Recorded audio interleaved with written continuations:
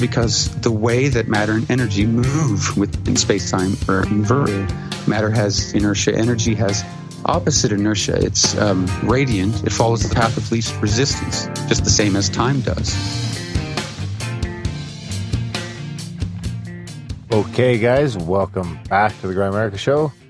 We are going to be chatting with a longtime listener of the show, Craig Flowers, a little bit later about his theory of everything, which he has been bouncing off us for a couple of years.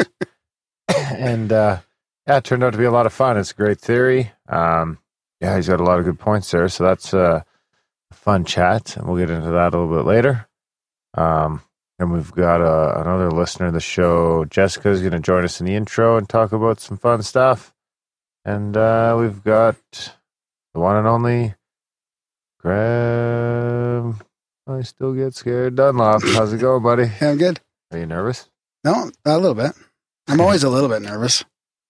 Like always when we're podcasting, or just in general? No, just when we're podcasting. Yeah, if I was just talking on my own, I couldn't do it. I need somebody to talk to. Oh no, just quit. Yeah. So you want to hear about my latest biohacks, you guys? Hey, Jessica, how you doing? We don't have. Hey guys, what's going on? Hey, good to have you here. We don't have a Graham biohack jingle. Can I just tell you? Let's hear it. So I'm in a rhythm here. Cold showers, cold and hot alternating showers. It's really helped. How many? And, what do you mean? Like just whenever I shower, I do a cold hot, like for 2 or 3 minutes of alternating back and forth. And I'm not eating between. I'm putting 12 hours between meals, like any caloric intake. So I'm on like a daily. What do you call it? Daily fast kind of thing. Fast? Yeah. When does that start? I've been doing it for 2 weeks. So like I won't, have you noticed I don't drink coffee in the morning now? I just drink water because I try and go to like 8 or 9. I see you making your coffee. Yeah. So it's overnight, your fast. Yeah. So from dinner. When I see you, you're eating like. That's because you're the entire time I see you. No, but I can. But that's because I see you in unfast time. Right. Exactly. So I'm going to make a prediction that we're going in about 5 years, let's say 3 to 6 years, we're going to realize that we're not supposed to be eating 3 meals a day. That we're actually evolved to eat like maybe for a couple of days and then not for a couple of days, or maybe even once a day, or all these. We've been developed and pushed into eating like 3 of these big meals a day, and they're going to do enough scientific evidence that'll show us that that's not good. I don't eat 3 meals a day. I know you're abnormal. I eat lunch sometimes, and mostly it's just dinner, and then I graze in the evening.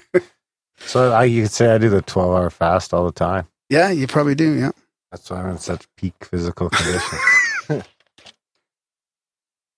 Have you heard about that, Jessica, at all?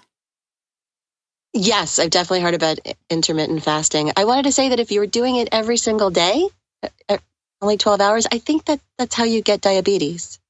Oh boy, I better look into that. Yeah, I think it has something to do with your blood sugar. So sorry to bring on your parade. Diabetes. What if you're not eating a lot of sugar? And so that's not just, it's not like I'm, eating cake all day and then leaving it for 12 hours, but. Right. It's not like it doesn't, I think it actually has to do with keeping, as you get older, when you put your body through more stress like that, more ups and downs, blood sugar high, blood sugar low. I think it's harder for it to bounce back, Oh, that's what it, okay. That's interesting.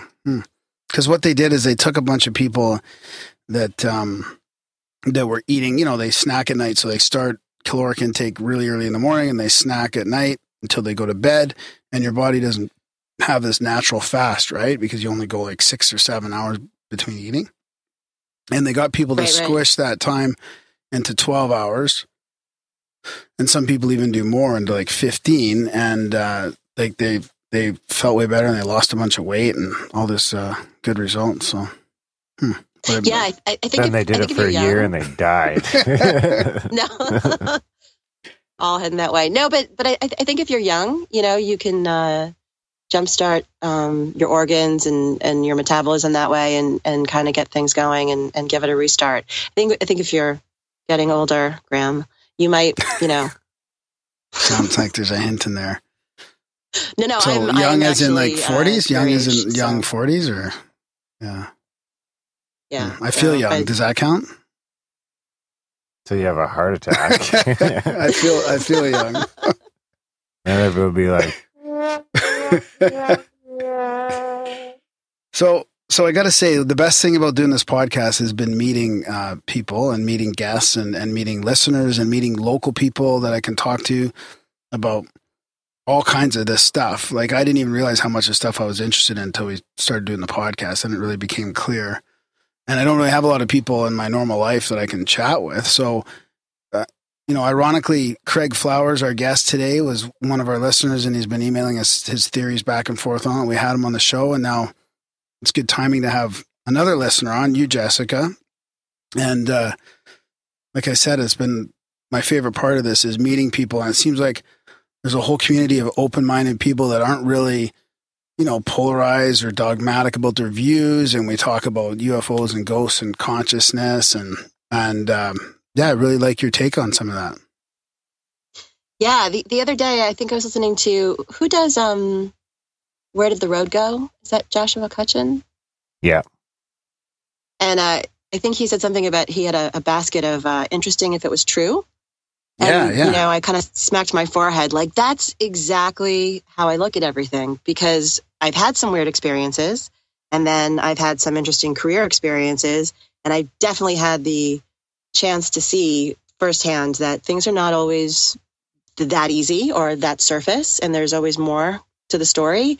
And then, like I said earlier when we were chit-chatting, nobody wants to hear that, or very few people. And so you find yourself at cocktail parties smiling and holding back all the time. So yeah, it's like when I listen to podcasts, I started back in like 2004, I guess. And Wow. it was like all the friends that I didn't have, all the people talking about the things that I was thinking about. Like, thank goodness I'm not the only one. Yeah, I remember saying to people, and this is 6 or 7 years ago with podcasts. I mean, I was saying, if you want to learn about anything, or if you want to hear people talking about anything at all, you can just search it and listen to it on a podcast. It was amazing. There's always some expert, somebody who studied something for 20 years and they wrote a book, and then somebody's interviewing them, and you can listen to them speak, and they'll talk, like, they're so happy to talk about, this thing they spend so much time on. You end up getting a lot out of it, and then you do your own research, and then you'll hear somebody else talk about something completely different. And because you don't have, you're not like going for your graduate degree and trying to please a bunch of, professors or whatever, you're free to put these two things together and go, wait a second, I think I see a connection there. Yeah. That might have been missed, or maybe you're putting together things that don't really go. But anyway, you hope that you're getting onto something, a bigger picture, and you're filling in the puzzle pieces, which it sounds like. So the gentleman who was on earlier, it sounds like he had a theory of everything too, huh? Oh yeah. Yeah. Technically, it'll be on later. Yeah, it'll be on after we chat here. And it was about time being more of a particle of quanta, or I don't even know how to say it properly, a quanta. But it was interesting because he had sort of rejigged the whole equation, and it includes time in it, and it's just really fascinating. And he had an experience, and he had a download experience that sort of gave him this idea, and then it took sort of years for him to externalize that theory onto paper. And it was sort of, again, coming from this experience. But, what's great about that is that even if he's not exactly right, whatever ideas he's had that he starts to talk about and relate, it'll spark somebody else to think something else that, could be provable in an experiment, it's the free flow of ideas that really counts. Exactly. And that's what you were talking about, the power of this, right? The power that we have of talking about these things openly, right? Yeah, for sure. Although the other day, about 2 weeks ago, when things started to kind of go sideways, I live in Los Angeles, but I'm not from here. And I was talking to somebody who works in local government, and I was like, what is going on? I'm like, are people talking about what's happening? Or, and they said to me, people are talking, but they're whispering because they don't want to offend anybody, which is exactly LA. Like, and so that's a further, like, yet another, isolation bubble where, like, there's no one to talk about current events with, where if I were, say in New York or something, people would be like yelling, you'd be arguing with your cab driver about it, like here, nothing. Isn't there some weird things about LA too? You're mentioning? Do you have any theories brewing on your city? I do. I've lived here about, 12 years now. And there's definitely, the land is different. There's some things about history that people don't really understand. Like Los Angeles, went from basically like 1900. It was mostly, what's Hollywood, West Hollywood, Culver City, all that. It was mostly like ranches and orchards. And then it, boom, exploded into like more of an actual city. There was, railway and people started doing housing. I mean, it went from like 0 to 100 in 3 seconds. And before that, it became that. It was the Chumash people lived here, right, for I think 13,000 years. And then the Spanish came through, and then the Americans pushed west, and in a very short period of time, we became from reclaimed desert to big suburban sprawl kind of city. And in there, we've got hills and canyons, and there's definitely sort of like earth grid lines. Certain places seem to collect strange deaths and or just, violent car accidents, or like, but not because of maybe the way that the road is, designed, but more just because like, I don't know, like the area. The area, like there's a couple of different stretches of street that have like car accidents, shootings, weird things that you wouldn't have because they're nice neighborhoods, but they happen there, like in that one little spot, maybe there's 2 blocks of, Sunset or something. And you just can't really explain it the longer you live here. There's an area near me that like, there's just a lot of house fires, a lot of different houses, like kind of, just things happen. And then other houses, like they can't seem to get renovated or sold, or it's just bizarre. It's like things get stagnant, and then other places have movement. And there's a story in there somewhere. And we have, I think, here more mysterious, scandalous deaths than I don't know, anywhere else in the U.S. Maybe Chicago, but I don't think so. I think we own it. Huh. It's funny because there's a couple, every city I live in, like I've lived in Vancouver and Calgary, and there's a street, usually it's a very popular street, which businesses you'd think would have a better chance of succeeding there, but I can't say it. Succeeding there. And yet there's all these spots, like a corner spot here in Calgary. There's another couple spots on the main road that they seem to turn over all the time. They just can't get their businesses working. I wonder if it's a similar type thing, like something's going on with the energy. And it's just every, one restaurant after another, one bar after another, and they can never make it work.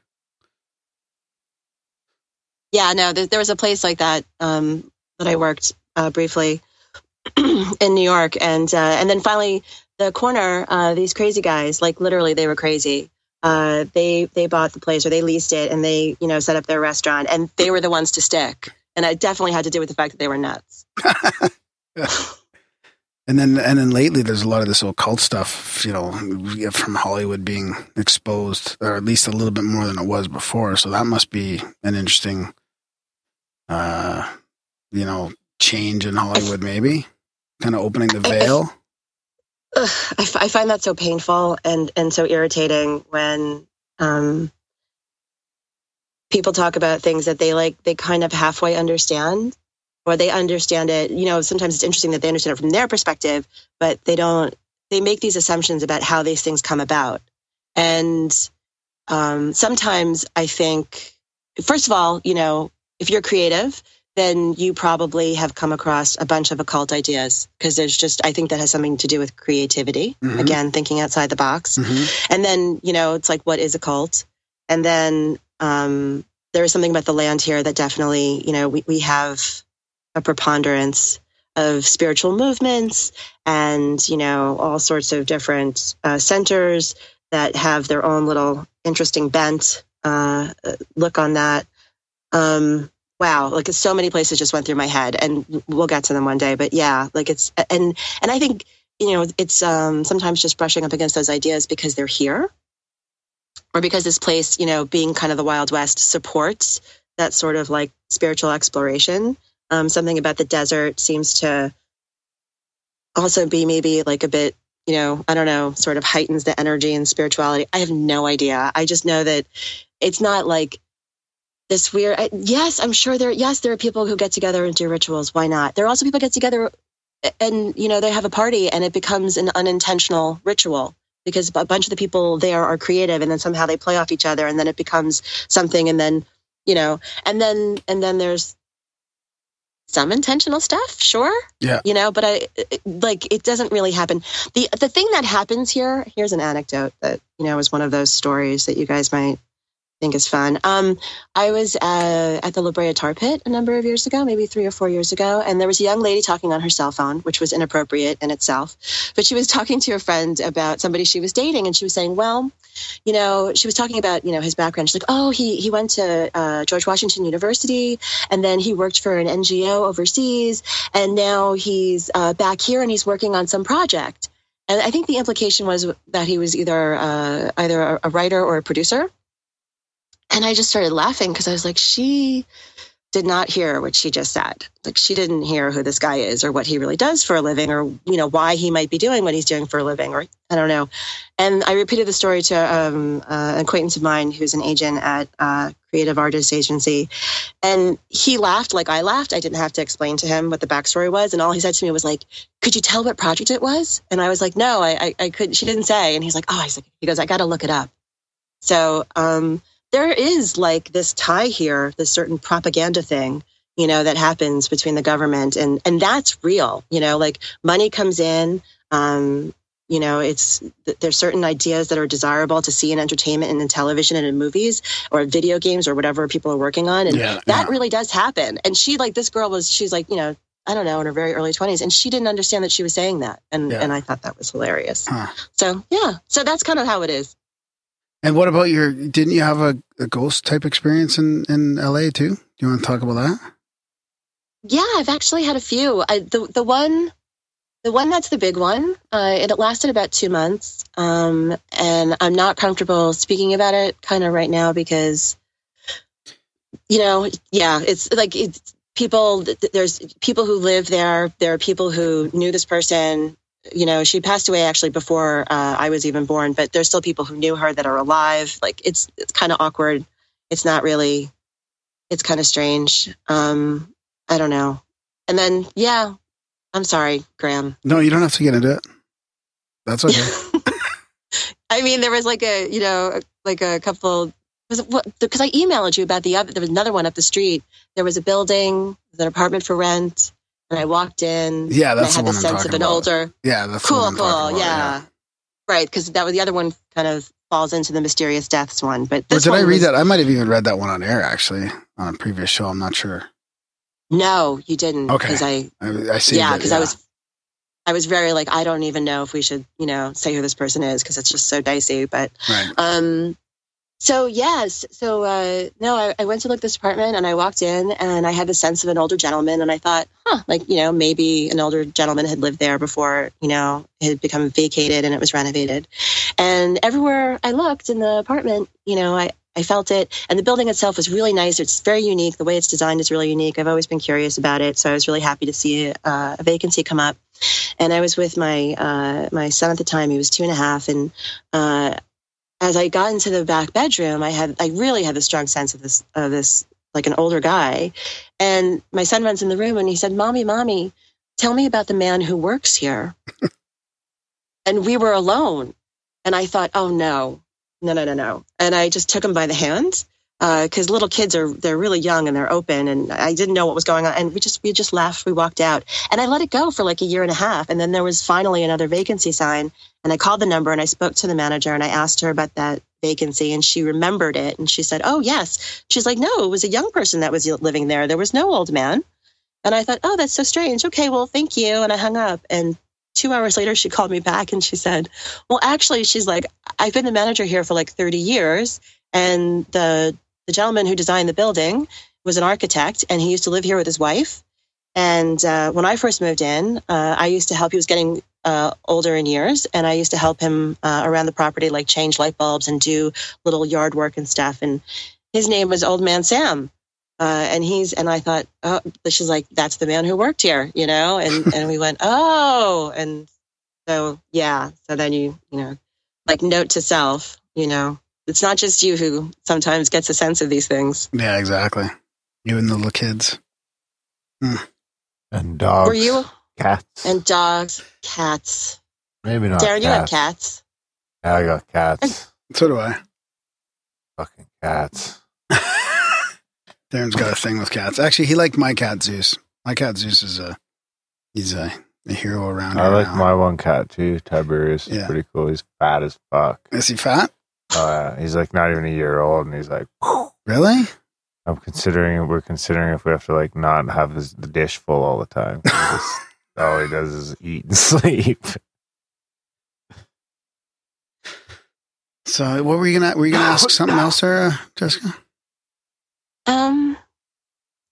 No, I was just gonna mention that cats are evil alien overlords, and I'm pretty sure they're actually in charge of everything, and they're just playing us. Come on.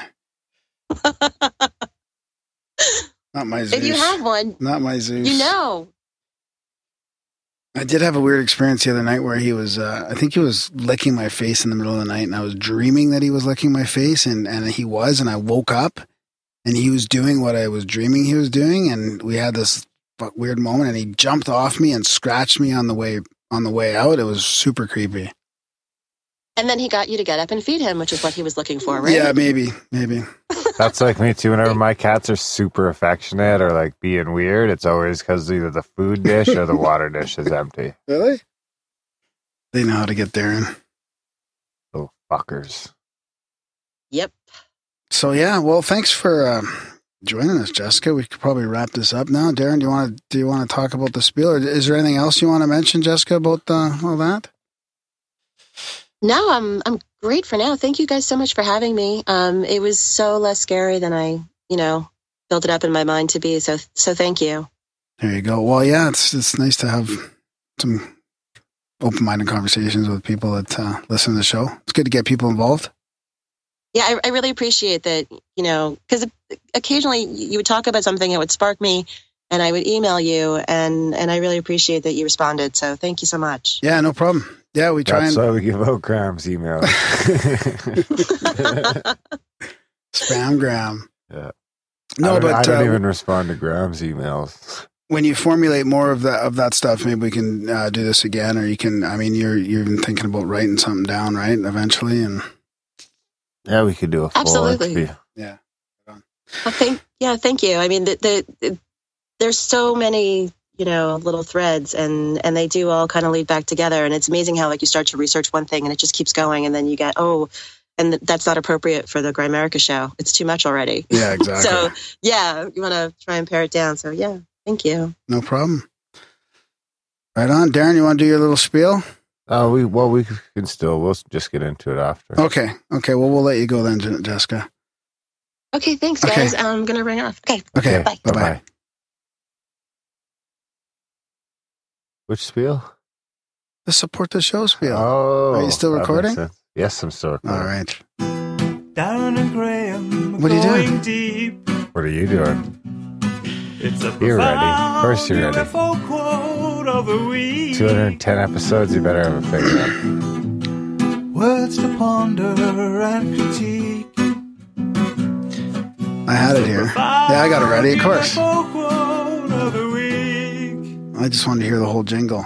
So we made several attempts to follow it, or should I say get closer to it, but the object seemed aware of us, and we were occasionally successful remaining motionless and allowing it to approach us. Like a T-Rex. Which it did on several occasions.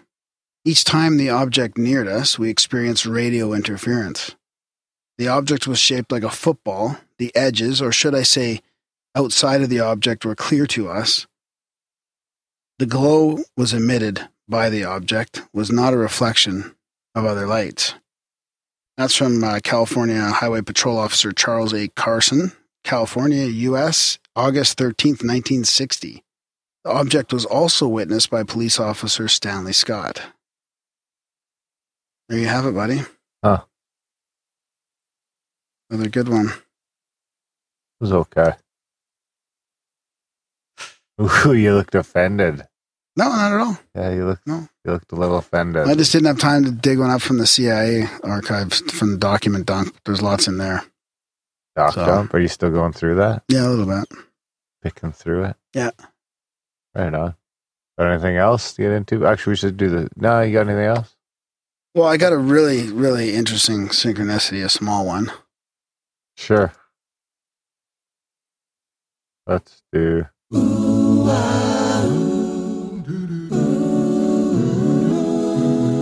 Synchronicity, it's time for another installment of the... So, this is good. So, there's so many recommendations of guests from people too. It's hard to keep track, but keep sending them to us because honestly, a lot of times the guests that the listeners have recommended have been the best. Yeah, absolutely. So this is from a new subscriber, and after this, we'll thank all the subscribers, or thank you very much for subscribing. You guys have great guests, and the only one I can think of that I'd love to hear with you too is Kathleen Harrison. If you can book her, get her to talk about the female in the salvia plant. She is really magical feminine treasure. You will be shifted after an encounter with her. Nice. I wonder if she heard us talk about the salvia, and that's why that came up. Ponzi said stay away from the salvia. Oh, yeah? He had an army buddy that died from it. Really? Yeah. Wow. Yeah. Well, I don't have to worry about that, but you might want to stay away from it, Dan. Not like I was running down to get any or anything like that. So here's my synchro, and I kid you not. It was Saturday. I'll be the judge of that. It was Saturday afternoon last fall. Oh, and remind me, I have a compound of my own little thing to add to this. Don't wreck it. I'm just expanding on it. Don't expand it till after I rate it. Don't wreck it. Don't wreck his synchro. It was a Saturday afternoon last fall. I drove around running my typical errands, starting with the farmer's market. I noticed this big burly man in the produce section. And then I saw him again when he got beside me in the checkout line. About an hour later, 5 miles from where I saw him first, I looked up from a buffet and he was across from me getting food. I smiled and thought, how funny. Then about an hour after that, I was at a 4-way stop and looked across, and there he was again. Now I was like, what am I supposed to do with this universe? So I came home and started to prepare soup and wanted to have something on to entertain me. I Googled Cliff High to find one of his latest interviews, and Grimerica came up. What is Grimerica? So I scrolled through your podcast playlist, and lo and behold, there was that man staring back at me. It was Randall Carlson. So I found him on Facebook and wrote him about how I kept running into him over and over, and he never responded. Oh, well, such is life. That sounds about right. I still see him, but now I'm too embarrassed to say hello. Say hello. Randall's great. Yeah. It's just his awesome. Brain works differently. That's why I told her he's not a social media guy. That it's nothing personal. Forward me that email because I'll be talking to Randall tomorrow night. That could be. And but right before I got that email, I had sent Randall, the only time I'd sent them a note in Instagram, Sacred Geo, before I got that email. And I'm talking to Randall tomorrow. Yeah. So that's kind of a double compound synchro. Boom, boom, boom, boom, boom, boom, boom, boom, That's boom, right. boom, boom. 7.92. Right on. That's it? 7.92? I thought you would have given him more than that. Nah. That's pretty crazy. You must be in Atlanta, though. Imagine seeing somebody like 4 times a day and then finding them on a podcast after. Just imagine that. Yeah, how that would feel. And that's how they found Grimerica. What did you think of the Randall Carlson episode? I don't know, but there's 4 of them to choose from.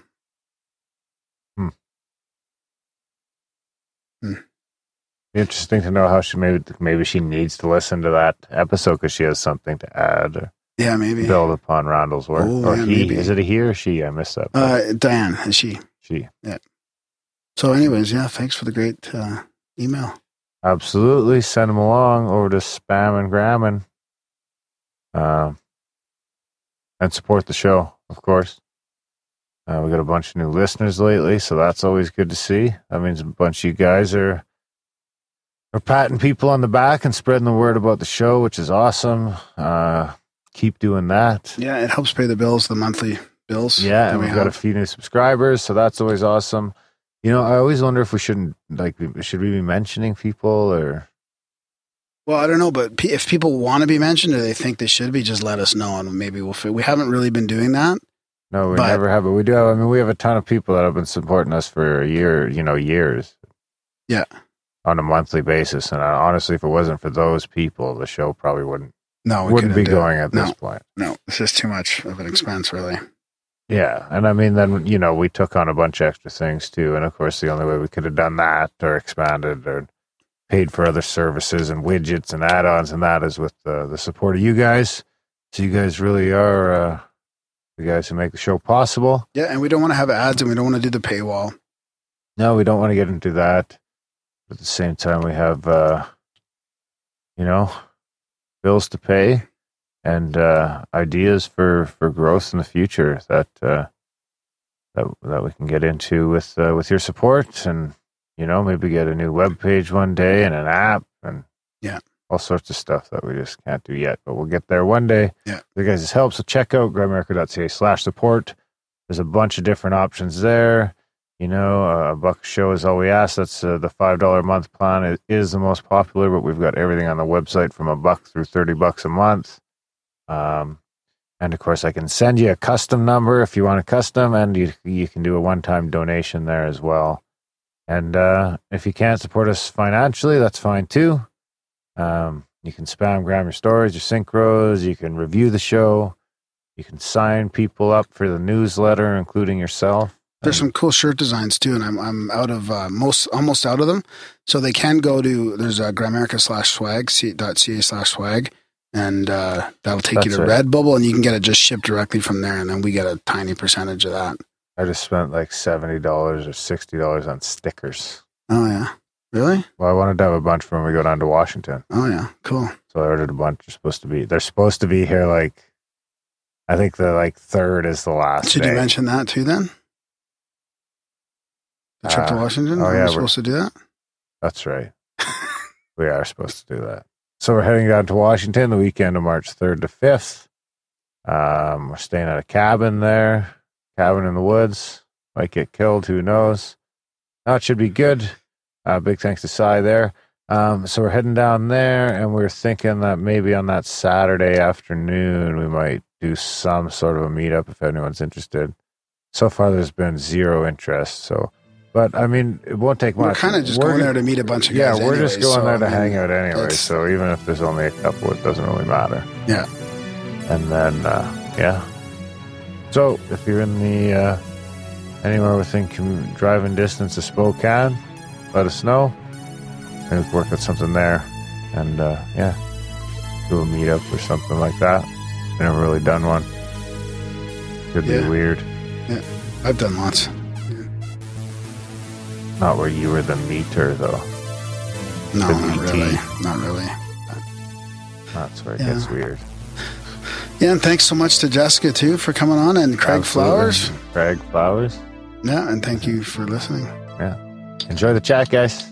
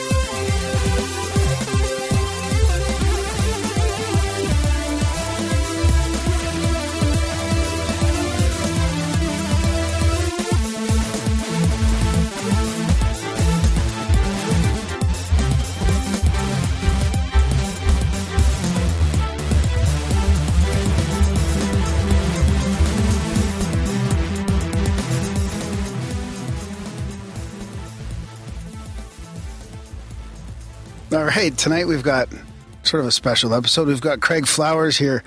He's a longtime listener and first-time guest, as he said when we got on the phone here. Craig's been forwarding Darren and I some of his work. Basically, it's called the Heretics Guide to Reality. I believe that's what it's called. And he's kind of written like a mini book out of this stuff. And it's really interesting concepts about space and time and sort of like a new theory of reality. So we wanted to have Craig on the show to give him a platform for his ideas. And we just thought we'd do that for a change. Welcome to the show, Craig. Hi, thanks. My honor. Thanks for I coming sort on. of just spammed my way on, didn't I? Yeah, it can't always happen like that, but hey, why not sometimes? Yeah, sure, it can always happen So like that. Spamgram If works. you have a theory as good as Craig's and you spam it to Graham, you'll probably get on the show. Well, there was But definitely... Graham is not on board with the reptilian agenda, so you're going to have trouble getting that one past him. Or the flat earth. Or the flat earth. Yeah. Mind you, I keep getting more and more people telling me to do the flat earth. I don't know, man. That's a tough one. That's a lose-lose. We lose if we don't have a flat earth episode, and we lose if we do. Pretty much. Yeah. I mean, did you come across that in your research, Craig? Well, no, I didn't necessarily address it specifically, but I did. Don't address it if you don't need to. Don't even Yeah. tip your toes Well, into that water because it's a fucking... I would say that sometimes something just looks a certain way. If the world looks flat and it's not, Oh, boy. and it's round, then sometimes the universe may look like it's expanding and it's actually not. Well, that's You one are- of the... This, You are a round earth shill, Mr. Craig Flowers. this is one of the things I wanted to like, because a couple things really caught my attention, right? Like the universe expansion one, and then the way time behaves was kind of what sort of perked my attention and go, like, maybe we should talk about this a little bit more. Mm-hmm. So those were a couple of ones, and Why don't we start with how you started? Because you said you didn't even really stumble into this stuff until you were almost 30. So do you want to maybe just tell the genesis story of how you even started the groundwork of the theory of everything? Well, Is that what we're calling it? super relativity is Super relativity. Isn't Super that relativity. taken? yeah. It's not taken on Facebook. Is the URL taken? Is it a definition I that's don't know about the URL. Probably someone's already bought it. I'm sure. Yeah. I'm not going to ask. I don't care about the URL. But that's a good question, though. Check if it's not taken. I'm going to stow it for you. I'll buy it up for when you change your mind. So, but have people used that yet, or? I thought it no, was. not as far as I know. Now, you can Google it, and a couple of times the word has been used in a couple of papers. but Okay. That's about it. Yeah. It's not trademarked or anything like that. No. So this whole thing, so it comes about in a flash. Actually, it was the exact same eureka as all of these other guys describe. Sitting there in the basement, I had an empty basement. I just went down there to think and kind of be alone a lot, and it was just like supporting columns and a wooden chair and me, and probably usually like a box of beer, and it just kind of hit me.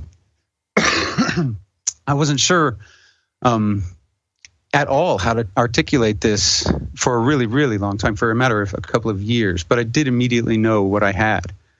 And so I kind of walked around in a daze for the next few weeks, just sort of muttering to myself or to whoever might listen for a few minutes. And I recorded a few things onto my phone that I later couldn't make any sense of. And I ended up actually kind of going pretty stir crazy about it. I ended up quitting my job, just kind of sitting alone for a couple of years, pacing around and thinking about it before anything really started to manifest as far as describing what I had experienced, because it was an OBE of a sort, or an NDE, I suppose, of a sort, like as if I were about to just kind of have an aneurysm and collapse. But instead, my knees kind of gave out a little, and an instant later, it felt like I had been gone for an infinity and just seen everything from the outside. And so I kind of knew in that instant that, the whole direction of life had just completely changed, because I had started out, sort of accelerated, I guess, in school, but really early on just turned to drugs and alcohol and just lost all interest in anything. Mm-hmm. So, when it happened, I had basically just a casual Discovery Channel's acquaintance with physics, and that's about the extent of it. Mm-hmm. Was there anything that triggered it at all that you would have thought of, like drugs or alcohol or some sort of fever? No. Well, there were a couple of weird synchronicities. In fact, that I've been meaning to write you guys about for a couple of years, but they're just so long. But it kind of led up to it in a way, I guess. So the day itself was in March of 2010 when that happened, this sort of like OBE visual that I got. But in 2003, or it was 2011 actually, because 8 years before, in 2003, I was outside and I saw a UFO, and it happened to be in this exact shape. It was directly above my head, 4 sort of soft light, like not very well defined edges, like fluorescent lights. Mm-hmm. With one in the center. Mm-hmm. And they were spaced. They seemed to be 4 separate things, but I'm just I'm like a farmer, from a dirt farm out in the country. We really do live in like a modern equivalent of Tolkien Shire here. So sheltered. It's wonderful in ways. But so I don't know. I just couldn't react. It was too far out of my frame of reference. I couldn't even react at all. I looked away after a second. And then I did a double take, and it was gone, just like that, from directly above my head to gone. And I couldn't tell you, a scalar distance because it was just too quick. But it was there, and it happened, and I just couldn't really even think about it for the next few years. So was it like a flat triangle, like you see all these massive black triangles, or was it more like that graphic in your paper, which is the tetrahedral shape, like a pyramid kind of? Well, it would be just 4 sort of disjointed lights directly above me. I couldn't see a third dimension of them. Right. It was just a triangle. How big was it? And well, it could have been. Now, let's say if it was like only maybe relative to you, the size up, of a quarter, or it was pretty small. It was real. It looked like it was probably really far up, a couple of miles. And if it were 50 feet, it would have had to have been 100 yards up or more. So it was pretty small, but I could see that those 4 lights were disjointed. They weren't one craft. I could see that much, and that they didn't have any detail. Yeah, they were just in a formation, and then they were gone. Just bam, just gone. And so I couldn't even address it in my own worldview, I guess, until all these years later. But then now there's a third one, and this happened when I was about 12 years old. I'm half Indian, so I grew up on the reservation in Wyoming, and things work a little bit differently there. My cousin was leaving town, and I was about 12 years old, and thought, well, okay, so give me. He owed me $13 because I bought him a CD, so I said, well, give me a tattoo then. We'll call it even. So he gives me a little tattoo here on my thigh.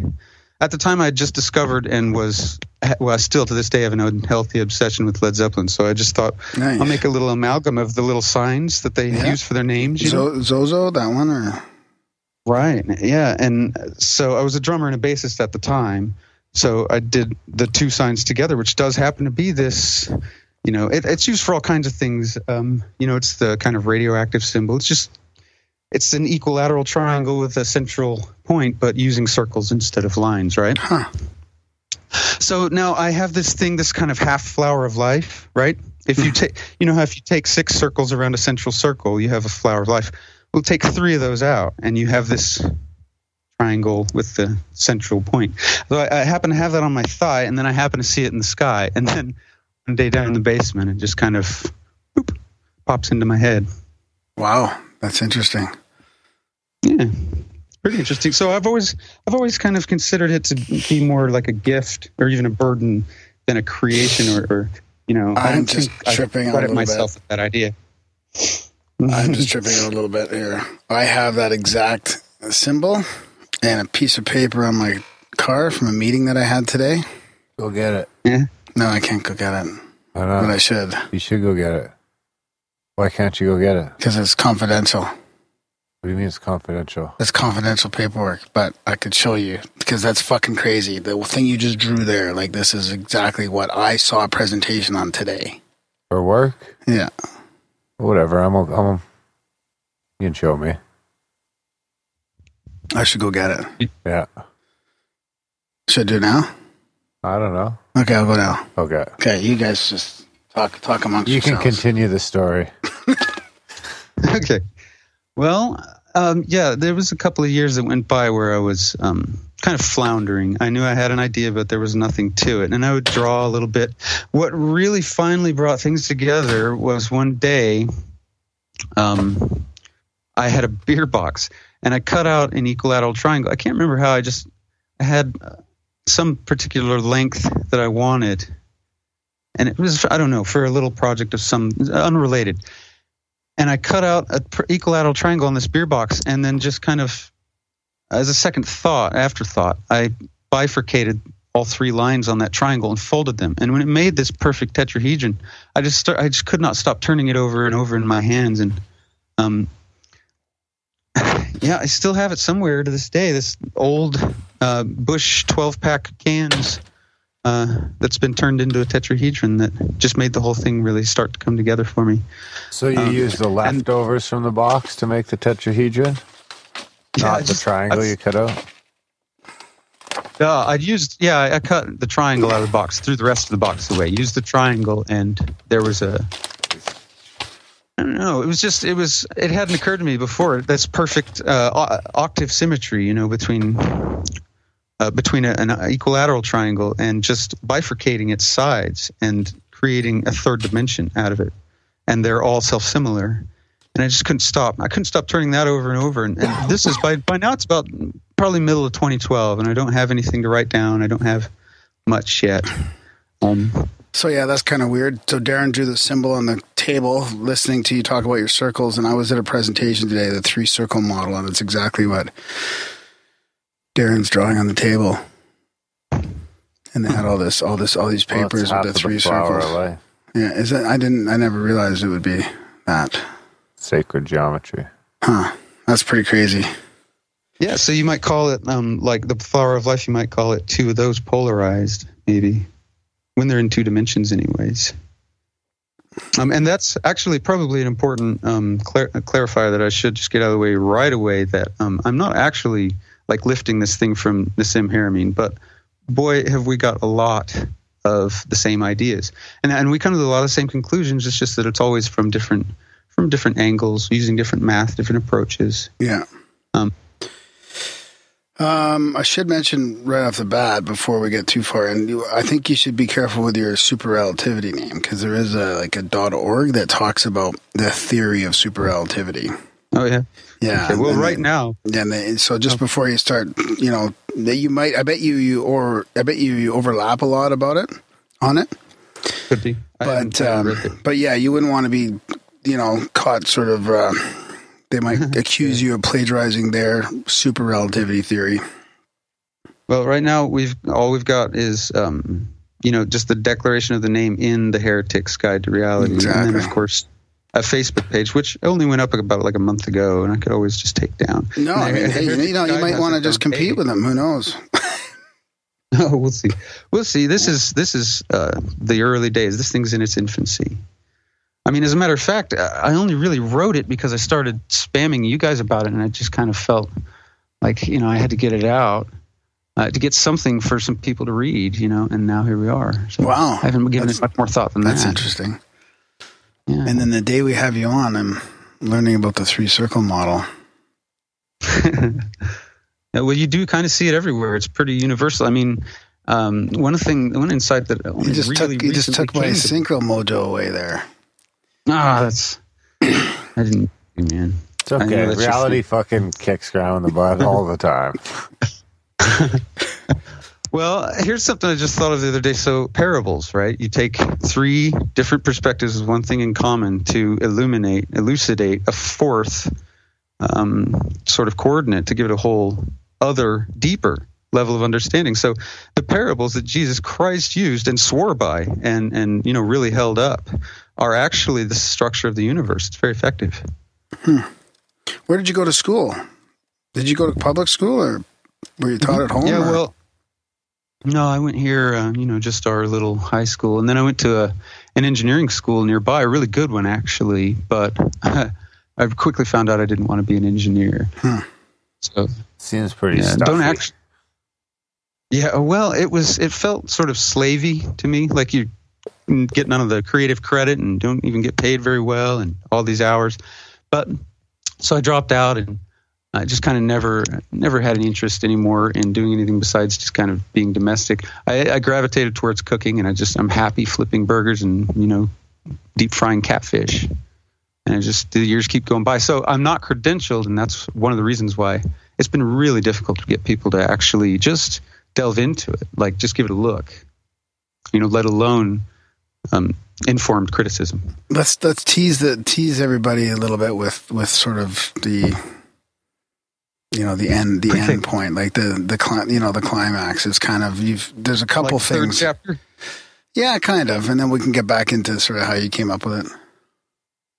Well, we do basically try and reconcile pretty much every spiritual tradition. They do all seem to have the one invariable truth in common of the oneness, of the singularity of the universe, that matter, energy, space, and time all derive. And it doesn't. There's nothing more to it. It's just those four in perfect equilibrium. It's oneness diffracted four ways in a tetrahedral hologram.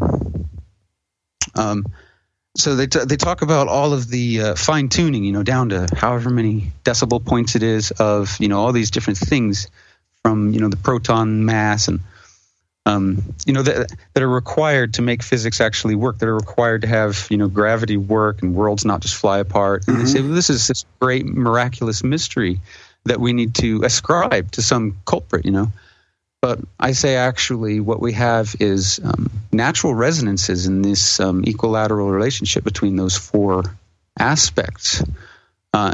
If space, time, matter, and energy are equally relative, interchangeable, then their characteristics are actually perfectly predictable.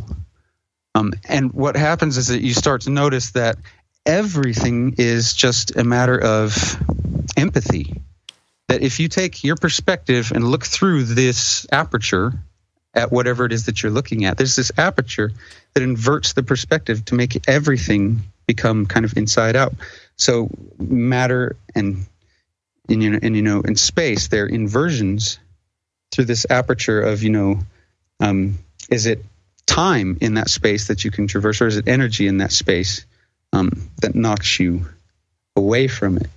And all of these four space, matter, time, and energy, their characteristics are reliant upon each other. They're inverted from each other. It's because matter and space are three-dimensional and are tangible, but in inverted ways of each other.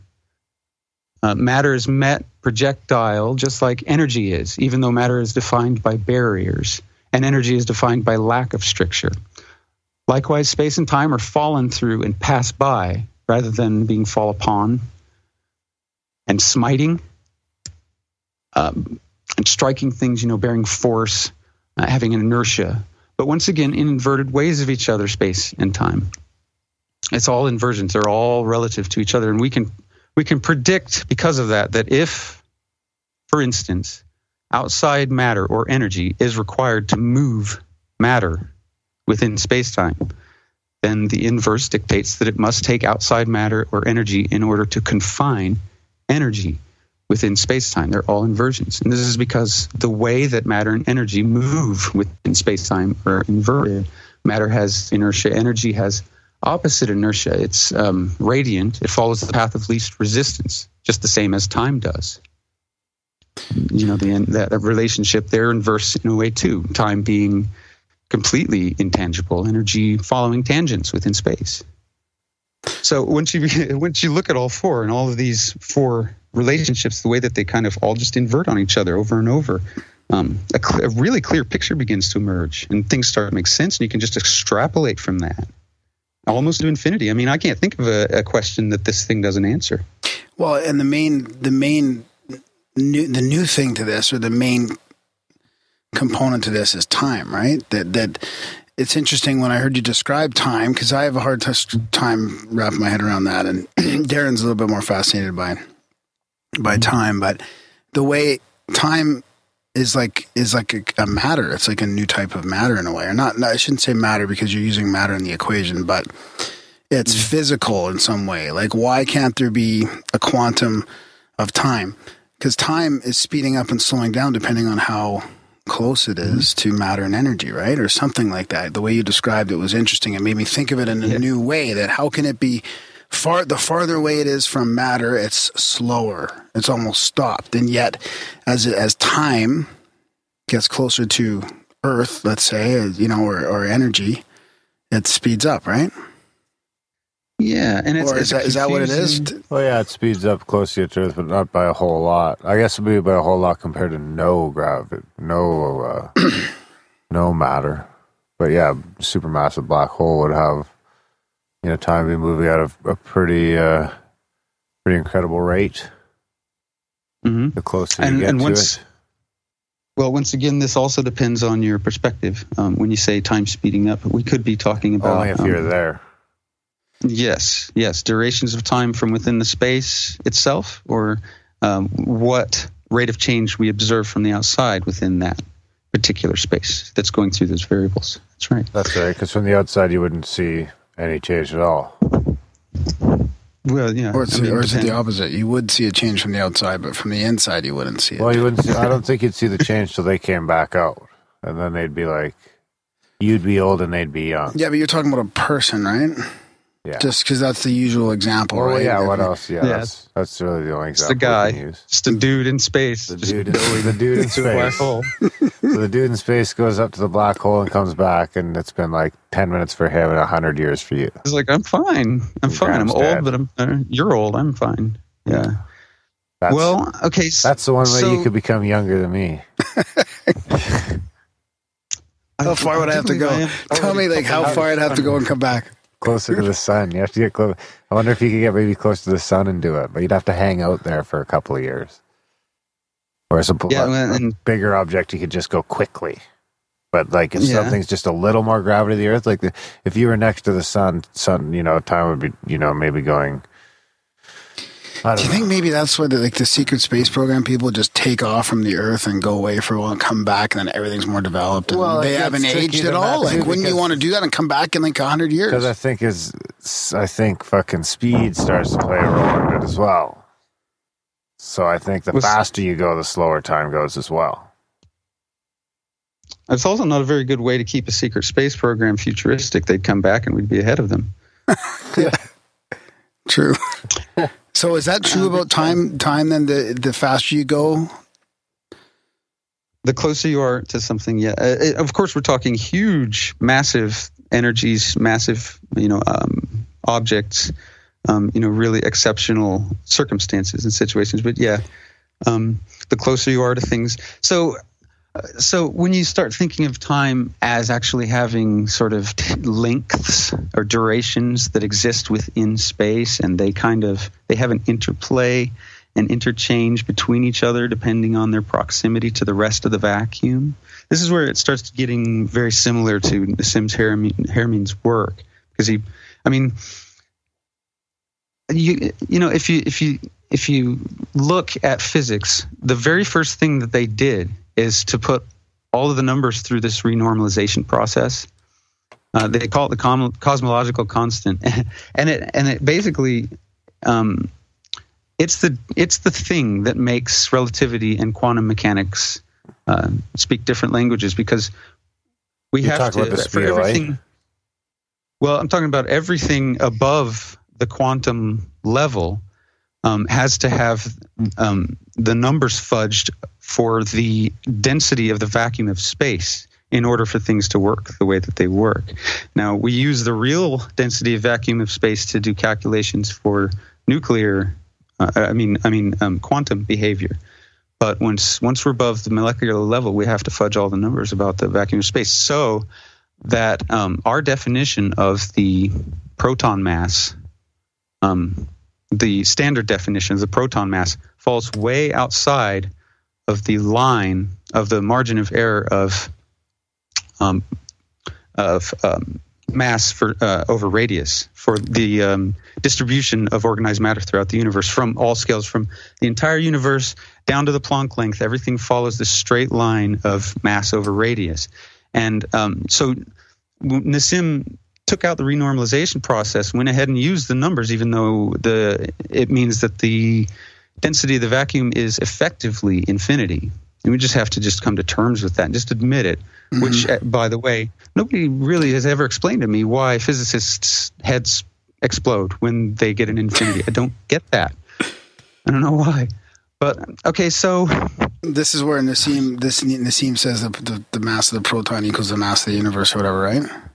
Yes, right. I remember that from the presentation. Like, I went to like a 3-hour presentation. I was taking all these notes, and like it was a brilliant presentation. It made so much sense at the time, and I came back to the igloo trying to explain it. It was just a gibberish. Sound like the teacher Peanuts. Oh, you went and saw him live? Yeah, he was in Calgary, and it was amazing. Yeah. Yeah, and he stayed up on stage extra long. Like, there was supposed to be a panel afterwards, but he just took the rest of the day. And, well, not the rest of the day, but he kind of ruined the schedule. But everybody was just enthralled. It was really good. Well, I'm pretty sure his standard talk is about 8 hours. So yeah. So it's quite a show. Yeah, this was only... Now, I only have about 2-3 hours maybe of material, and that's all I got. So continue on with that thing before I interrupted you then about the proton or getting... Okay, well, so so Nassim kind of did a lot of the hard work for me when he took out the renormalization process, especially considering that I don't really approach it from a level of formulas and math, because I just sort of think of them as lacking a dimension compared to geometry when it comes to, purveying what's really going on. We can really miss some big things. I mean, even pi just goes on forever when really it's one of the most simple things there is. So he proves that the vacuum really is nearly infinitely dense, that the proton happens to have the exact right density to be the border, between relativistic and quantum mechanics, but also that happens to be the right exact size I'm trying to think of the name of this guy's effect. It's the repellent force between two protons, Coulomb effect.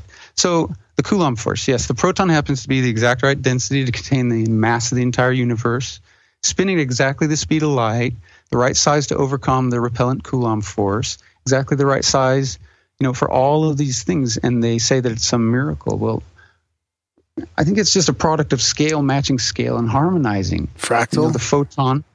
Yeah, exactly. The photon is a fractal of the black hole and of suns and of space.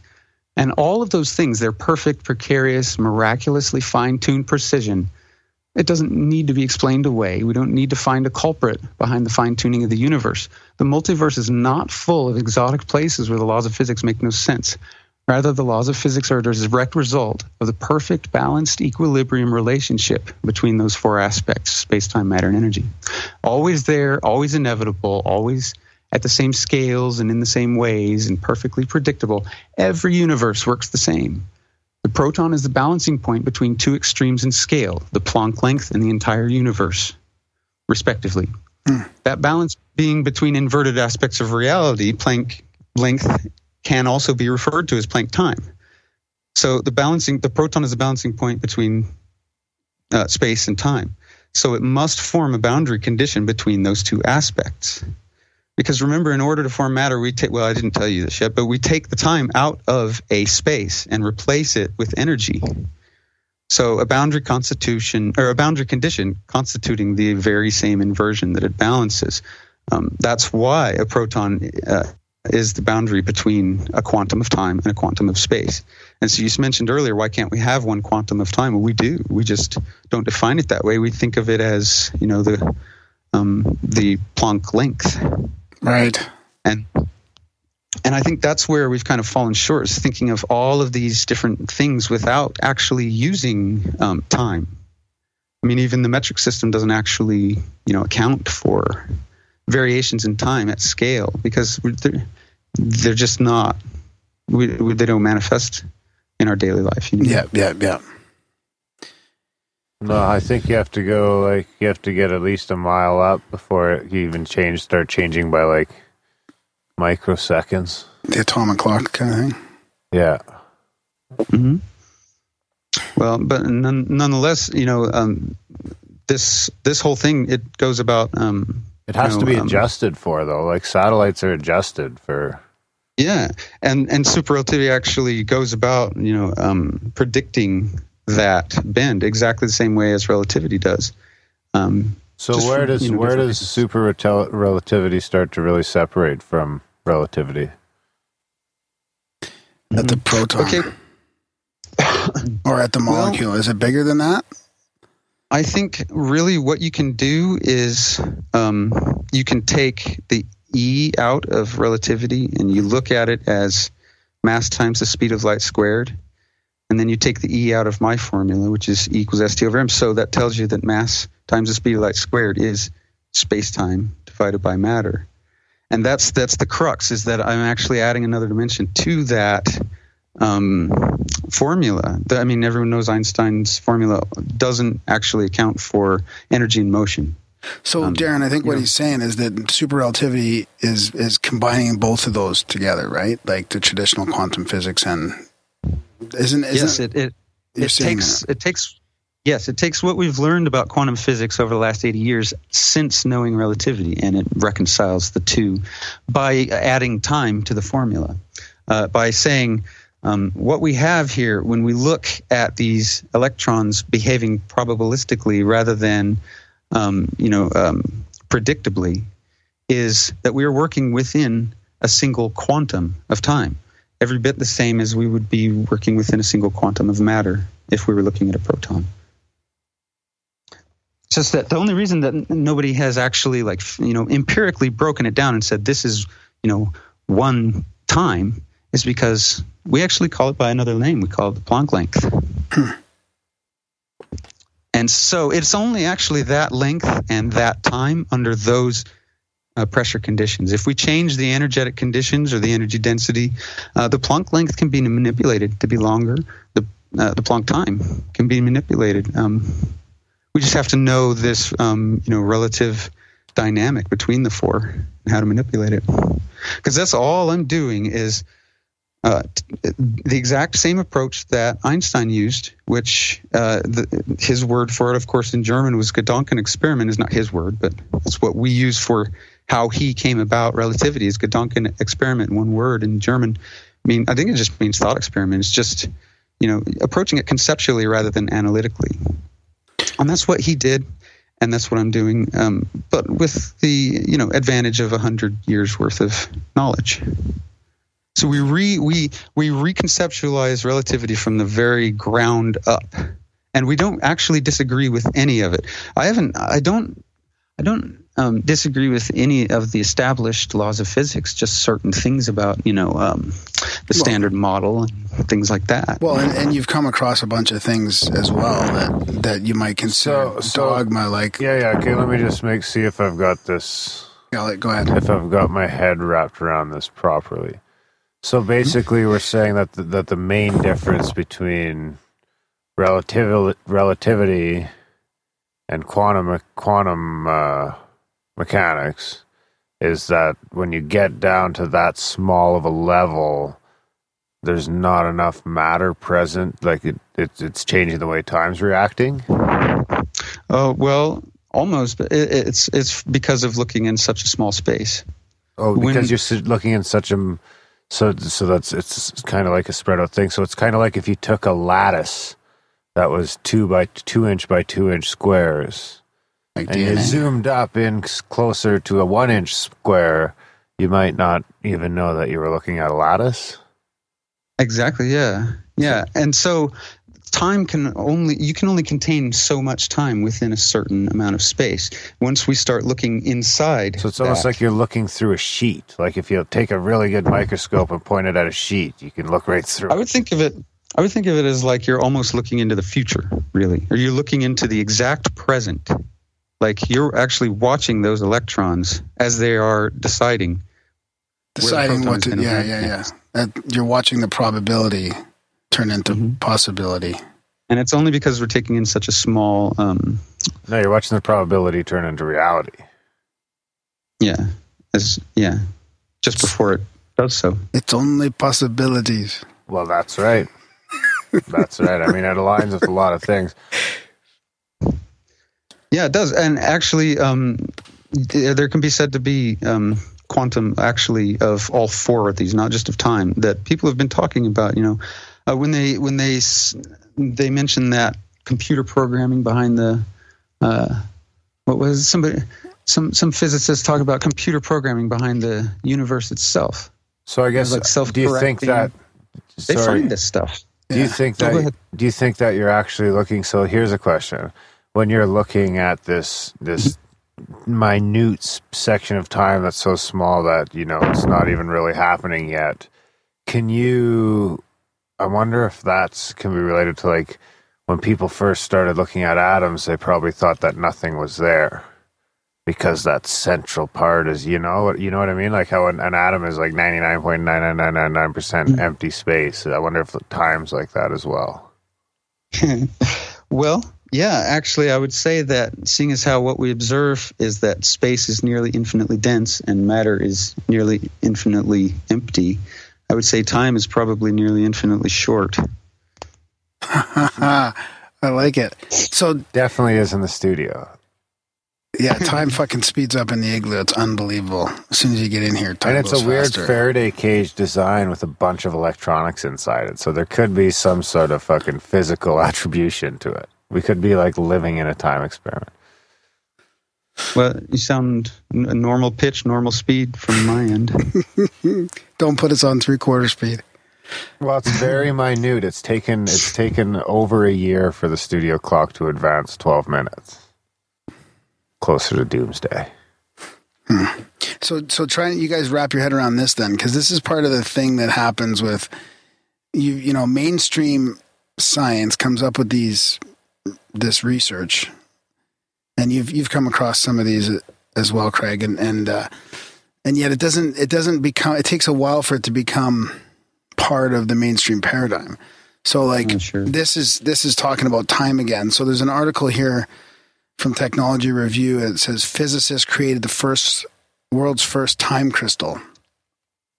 So it says they were predicted in 2012. And Craig, you heard about this way back, right? And I just forwarded this to you not too long ago, and you're familiar with it. So does this kind of play into what you're talking about? So it says now researchers have created time crystals for the first time and say they could one day be used as quantum memories. So it says... how much of this should I read? Okay, so crystals are extraordinary objects, not least because of their symmetry. Crystals form repeating patterns that are the same in some directions, but not all directions. That's something of a surprise given that the laws of physics which govern their formation are all in the same direction. That the laws of physics are spatially symmetrical, but crystals are not, is a phenomenon known as symmetry breaking. It comes about not by adding energy to a system, but by taking it away. Indeed, crystals are a manifestation of systems in their lowest energy states. By the laws of physics, but the laws of physics are not only symmetrical in space, but also in time. And that raises an interesting question of whether it's possible to break temporal symmetry in the same way. In other words, is it possible to create time crystals? Today we get an answer thanks to the work of Chris Monroe at the University of Maryland in College Park and a few pals who have created a time crystal in their laboratory for the first time. Now, this has also happened in 2 labs, actually, using different processes. Wait, don't point at me. I'm not pointing at you. I'm holding up 2. Fingers. What the fuck's a time crystal? I'm explaining that to you. No, you're not. You're just saying words. No, I'm not just saying words. Well, Craig's going to help explain it. That's why I'm reading this here. It would make sense that there could be different states of time, just like there's different states of energy and different states of matter. Okay, hang on, let me finish. This is the paragraph here. The basic process for making time crystals is straightforward. The idea is to create a quantum system, such as a group of ions arranged in a ring, and then cool them until they are at their lowest energy state. In these circumstances, the laws of physics would suggest that the ring should be perfectly stationary. But if time symmetry were broken, then the ring could vary periodically in time. In other words, it would rotate. Of course, it would never be possible to extract energy from this motion. That would violate the conservation of energy. But the temporal symmetry breaking would manifest itself in this repeating motion in time, just as spatial symmetry breaking manifests itself as repeating patterns in space. That's the theory, but in the real world, things are not quite as simple. The main problem is that the quantum world is not governed by time-dependent variables. So time symmetry cannot be broken on this scale. So in ordinary circumstances, cooling a ring of irons to their lowest energy state would leave them stationary. But there are circumstances in which quantum systems do evolve over time. Monroe and company have focused on these quantum systems that are not in equilibrium. Their quantum system is a line of ytterbium ions with spins that interact with each other. Then the interaction leads to a special kind of behavior. So anyways, I could keep going on and on, but I think Craig could probably even help us out on this one. Those sound like they're a completely different kind, too, a completely different kind of effect. I mean, this is where, and this is one of the earlier concepts from this theory, and I do wish that I had a little bit better language for it, but this is where I always talk about 3 dimensions of time. That if you just imagine all 4 of those colors, or all 4 of the, we have this graphic that I like to refer to that nobody can see, but if you think of the 4 aspects of reality as being equal. Well, let's explain what the graphic is, because it's pretty cool. Yes, it is cool. It's a tetrahedron, but it's in 3 dimensions and fractally. So it's just a big tetrahedron with a tetrahedron on top and one on each of the 3 bottom corners. And each of those 4 tetrahedrons is self-similar, contains a top one and then a bottom 3. And then within each of those, and this just goes up and down forever, except on the largest boundary condition, we approach the corners, each of the 4 corners of the tetrahedron with increasing color. 4 opposing colors on the color wheel, and each of them can represent one of the 4 aspects. Whatever you want, yellow would be time or what have you. And so this would mean that there are 12 dimensions, but they're kind of not very related to each other. I mean, at least you can't. I mean, they're sort of the same thing happening. You almost have to wonder if there are 4 universes from the same 4 aspects of time somehow, like you really can grow throughout time rather than throughout space, as crystals are proving to us. And so you probably can, traverse throughout time as opposed to throughout space 3-dimensionally, not just 2-dimensionally, like traveling quickly around the sun and coming back, not having aged as much, but 3-dimensionally where you can, it's an omniscience, I suppose. And navigate. I can go see some fucking dinosaurs.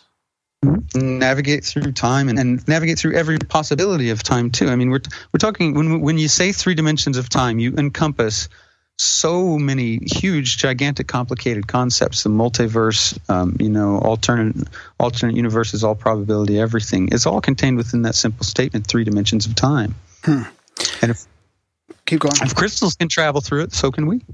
Right? Okay, let me finish. Which means UFOs are future S's. Yes, as a matter of fact, when you see a UFO propulsion system, you're witnessing negative curvatures of space. And so that thing isn't really even moving; it's just surfing.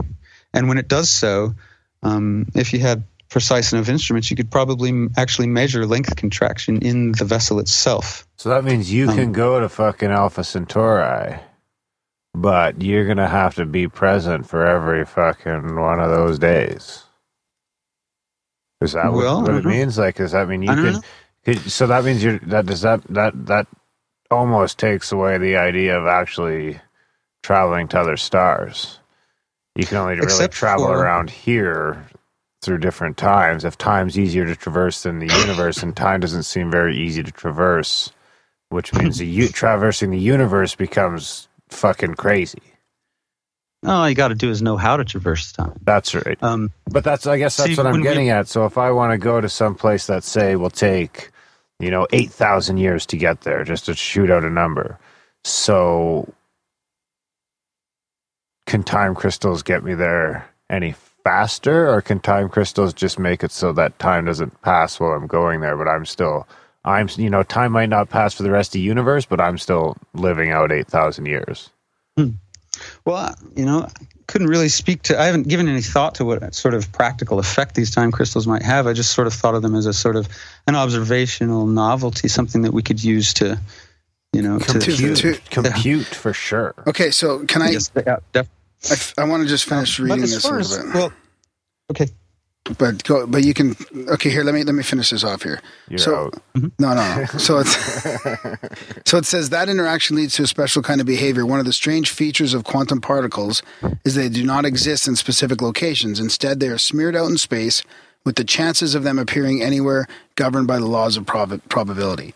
But in some circumstances, this can change. For example, a single electron inside a material can interfere with itself in a way that forces it to appear in a single location. This is known as Anderson localization after the physicists who predicted it in the 50s.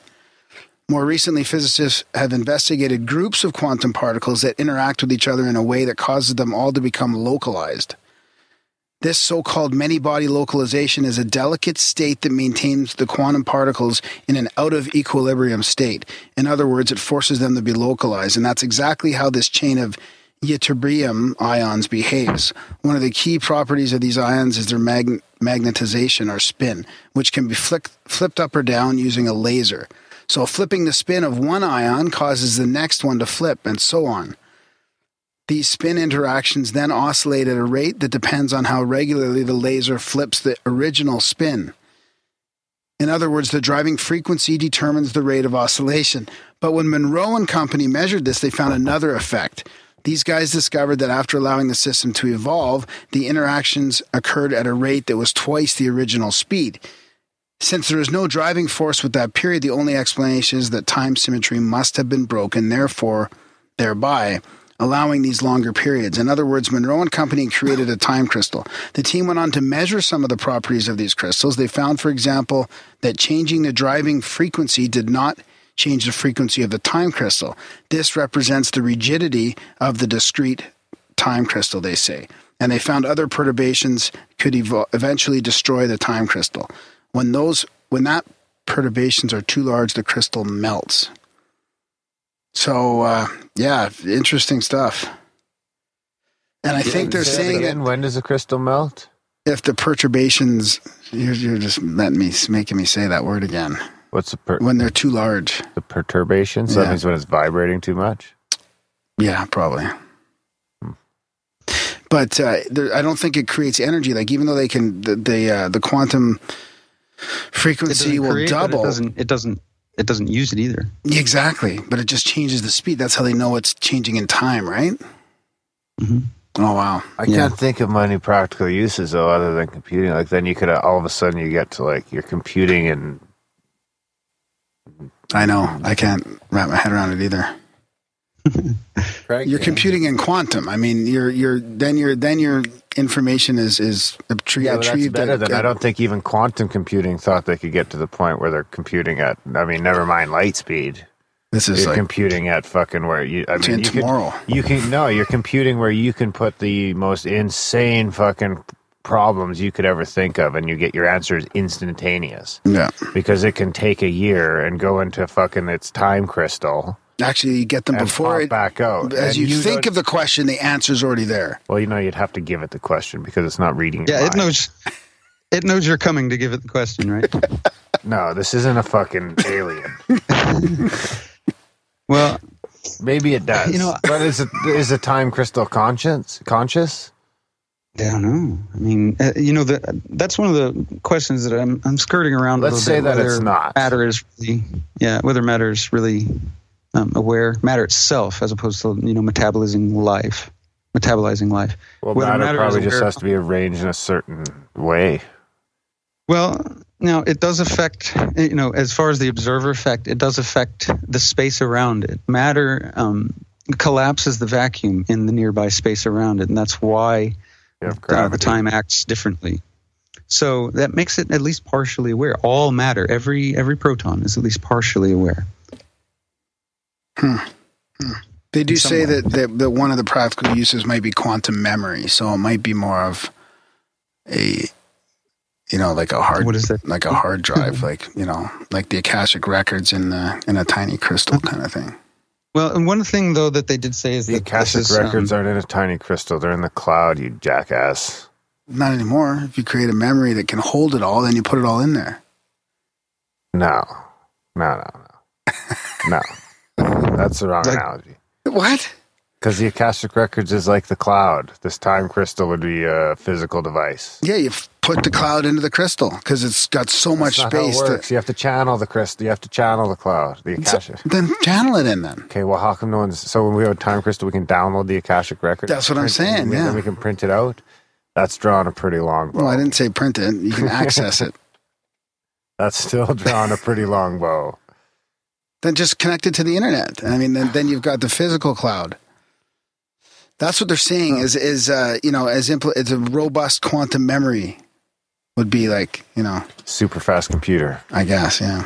That's and not anyway, on the just cloud. a couple of days ago, I saw an article come out that they wrote some AI that was actually better at writing AI than we are. Oof. Oh, yeah, that's how it's going to go, for sure. Like, we're going to get to a point where our algorithms just fucking take over and start, because you can already see the beginnings of, like, self-advancing algorithms that can, like... Well, I think the schism in reality is already manifested this year, at least in my country anyways, I would say. The schism resulting from, of course, the bubble that, Facebook and Google have put us in. Yeah. It's all algorithms. Yep. The filter Surprise, motherfuckers. bubble. You've been in a bubble. So, And you're not happy about it. Yeah, well, I've been giving people a hard time too. I mean, the fact is that I was really hoping that this whole fiasco was going to delegitimize politics a little bit. It's really involved everyone, actually, in the end. yeah. So, yeah. And then we lose sight of the fact that the president really doesn't matter much. I mean, he doesn't have much power. He sets maybe the social direction, but that's about it. Well, we might see.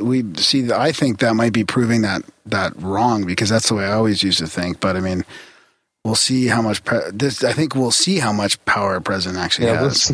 We'll definitely see. But let's stay away from politics because that's losing us listeners. I don't want to go from time quantum akashic time computing to politics, but it is an interesting analogy. So I wanted to talk about the other couple things that grabbed my attention while you're coming up with this. You might have come across dogma in the scientific world, and I like how you mentioned the difference between the scientific method and the scientific, what did you use, institutions or establishment, right? There's a big difference there. When people bash science, it's not like they're bashing the method, they're bashing the politicization and the funding of, the corruption of the institution or the establishment.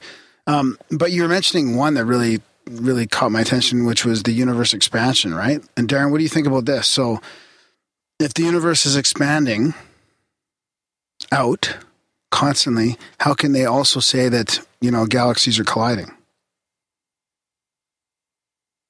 Yeah, we see all multitudes of colliding galaxies out there. Andromeda, our nearest neighbors, coming right towards us, but they still peddle us the pennies glued to a balloon analogy. And the two are they're mutually exclusive. And that's just one. I mean, there's so many things like that. It's like we can't see the forest for the trees. If you study something, some of the most obvious things about it are just lost on you. And I think that's the whole reason I was able to come up with this. I had no formal training, no preconceived ideas or notions.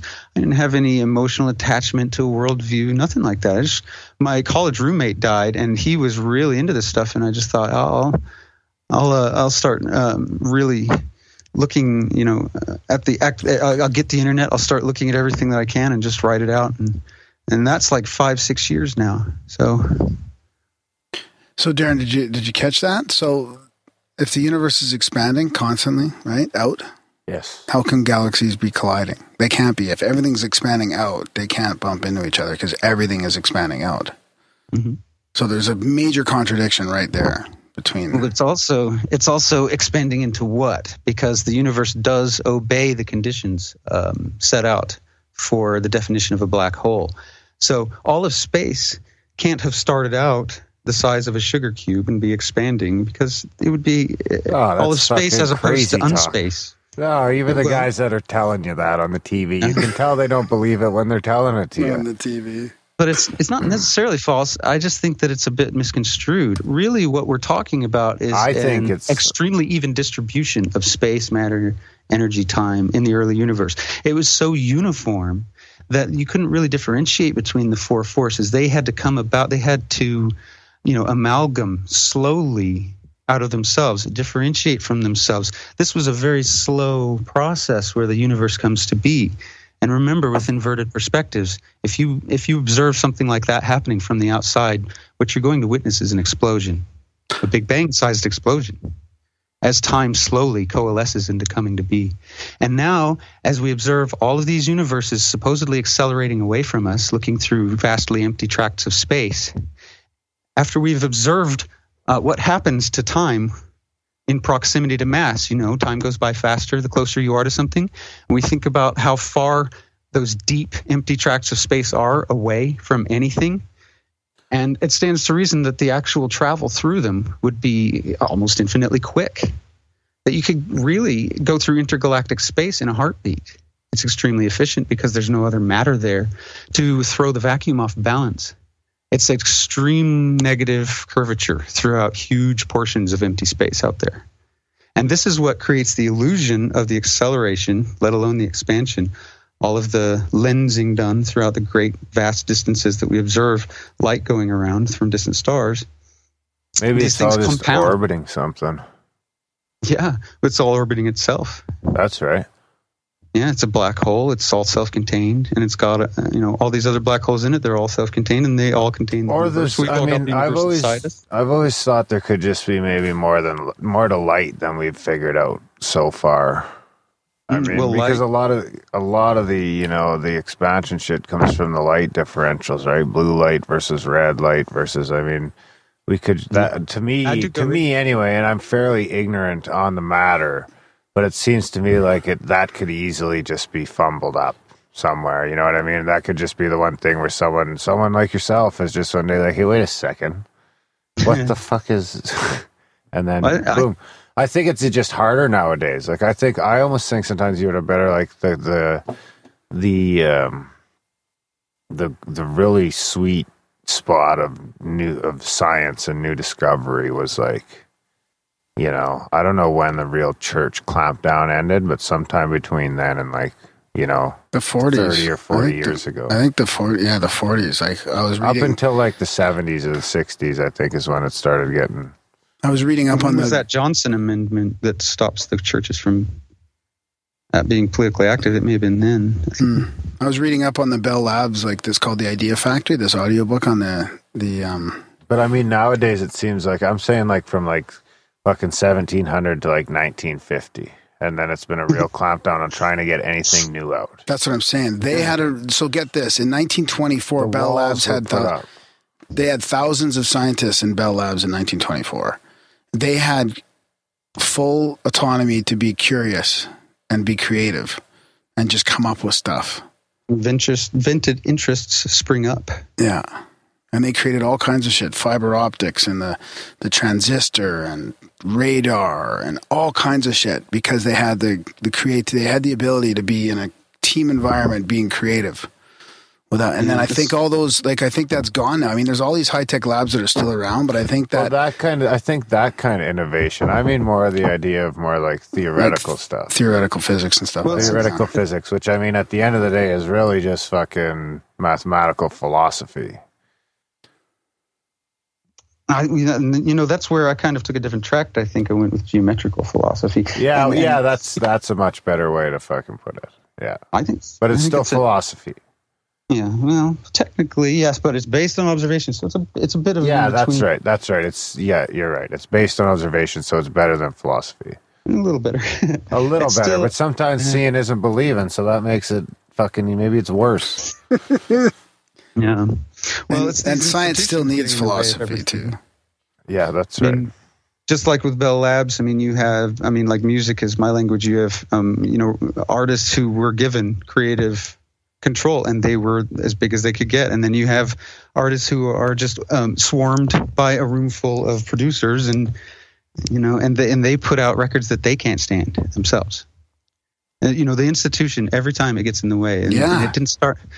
And so everything kind of always starts out like a very pure, sort of innocent garden. And then vested interests spring up. The human hand corrupts everything it touches. Give it a century, and it's an outdated institution. I don't care what it is. So, the science actually has become, as far as I'm concerned, has become what the religion used to be a few hundred years ago. It's puritanical science that we're struggling. It's exactly what it is. Mm-hmm. The science, the academic fucking stronghold of today is as bad as the church was. Mm-hmm. Yeah, except they don't fucking. They don't hang you. They just fucking destroy you. They just tax you. They rip you one. I'll be reading all my hate mail. Yes, send your hate mail to craigflowers13@gmail. So can you explain again? Can we backtrack a little bit to how this happened to you? Like how this process happened? Like you had a little bit of an awakening or something, a couple synchronicities, but did it take a while to formulate this whole thing? Like was it popped into your head and then you had to sort of let it leak out over time? And like I had to articulate. I had to find it. It felt like it was downloaded to me, like almost like pure telepathy, and there was just simply no code. And that's why it took, there was no Rosetta Stone for me. And that's why it took me, 5 years of just every day thinking about it to get to where I'm at. You gotta get in touch before I forget with Grant Cameron, who's been talking to people that have had these downloads like yourself. Mm-hmm. So do you think that did yours come from? Do you think that there was any chance that it was downloaded through any kind of interference or anything like that? Well, I couldn't. There's like one any clue, missing time. There's one little clue that I have, but it's not from that day. It's from the 8 years before when I saw the UFO. And I got home from work and I have a tree that I go and sit in. Smoke a bowl, put my feet in the stream. And I was walking home. It's about a half a mile, and I look up and I see the thing. And within about, I would say 72 hours of that, I'm driving down the road in this car that I used to have that I never used. It was a purple station wagon. I just thought, I'll take the old car out. And I get a mile down the road, and I encounter a gigantic owl in the middle of the road. Oh, come on. No, it was too big for reality. It was not 8 inches. It was not 18 inches. It was 36 inches tall. It was taller than the hood of my car. And it took off. And I just thought, I'm just going to hit this son of a bitch. This is scary. So it took off and just clipped, like the bottoms of its wings and its feet on the top of my car as I drove by, just terrified. Because I know owls aren't supposed to get that big. I don't know what I saw. I know it looked like an owl. And that's the only clue that I have about the whole thing. And I wish that I knew whether there was missing time, but like I said, I couldn't even really address it when it happened. So that day you weren't really late to an appointment or anything like that? Yeah, where you're going in your purple car? Yeah, just got in the car. It was just purely spontaneous. Yeah, I wasn't going anywhere. No, because it can't get much better than the owl. I mean, I know. Mike Clelland's work, and that probably overlaps with some of Grant Cameron's work too. I mean, I wonder how many people that Grant Cameron has talked about that have these downloads that have come across an owl. Well, I wish I knew in either case whether I had missing time. But when I saw the UFO, I was just walking home, and my girlfriend just said, "Hey, dinner's ready." And then when the idea hit me, I was alone in the basement. It felt like an instant to me, like my knees kind of gave out, and I caught myself before falling. But it could have been missing time. I don't know.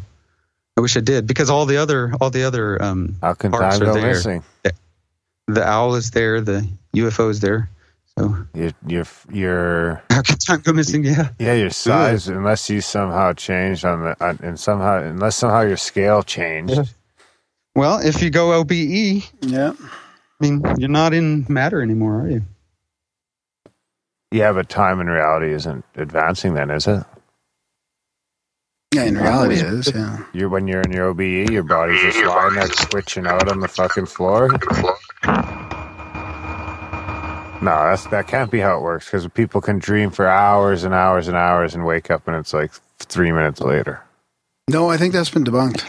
No. Passed out. If you pass yourself out, sometimes you can experience a whole day and then wake right back up. And has it Not been that a I day? Have you think been that- on the floor for a day? Or have you been on the floor for 5 minutes? But that's what we're saying. I think his time is middle- different there. But that's Then not you don't missing know time. when you wake up and you. No, that's not missing time. That's found time. You found Different. some extra time. Missing time is from the abduction. Well, So An because I OBE, know an OBE is found time. Yeah. You found some time. yeah.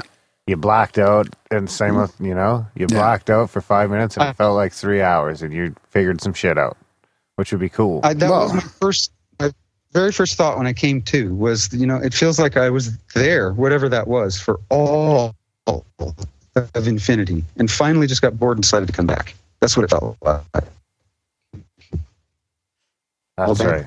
But in here, nobody That's definitely would a lot even- of found time. Should we try hang up and get the Skype call back? We're losing our connection here. Have you changed anything on your end, Craig? Wire. I accidentally unplugged my headphones just a second ago. You want to start over? Well, that shouldn't affect the connection. Yeah, I unplugged it, plugged it back in. But these are borrowed. I'll just stop moving around. No, that seems better now. Can you hear me? Yeah. Okay, I'll just sit like this. Don't move, That was kinda Craig. crazy. But yeah, Darren, missing time is from the abduction thing, right? Like, Yeah, I know. So that you come back after a missing couple time hours. is when you show up Outside. and it's been fucking 5 hours, and you think it's been a half an hour. An OB would be the opposite. Yeah, but you can find that missing time through they're just- hypnosis. So. But they're doing that to you. That's not really an effect. Exactly. Yeah. So, Yeah. Well, yeah, you got to So get in touch with Grant Cameron for sure. I'll get you in touch with him. right. I mean, I'm familiar with the name. I know Mike Clellan's work, so I'll find it. You get in touch with James's mom, too.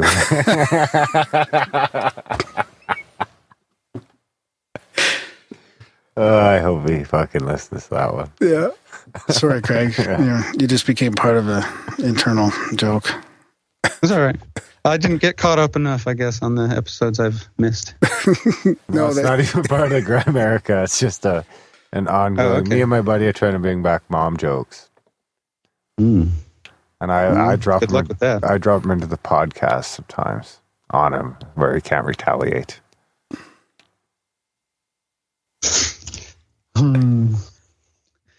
Okay, well, we have explained a number of things, but there are all kinds of things that we haven't. But we're already over, I think, aren't we?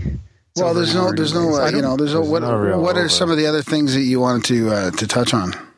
I don't know. I mean, we can talk about just about anything. We can talk about what makes up molecules, and the way that matter forms. Yeah, I was going to just mention kind that of actually right there, like the pair production thing of the growing Earth theory, kind of. Yeah. Well, Ooh, I like no, that I can't stuff. actually speak to pair production.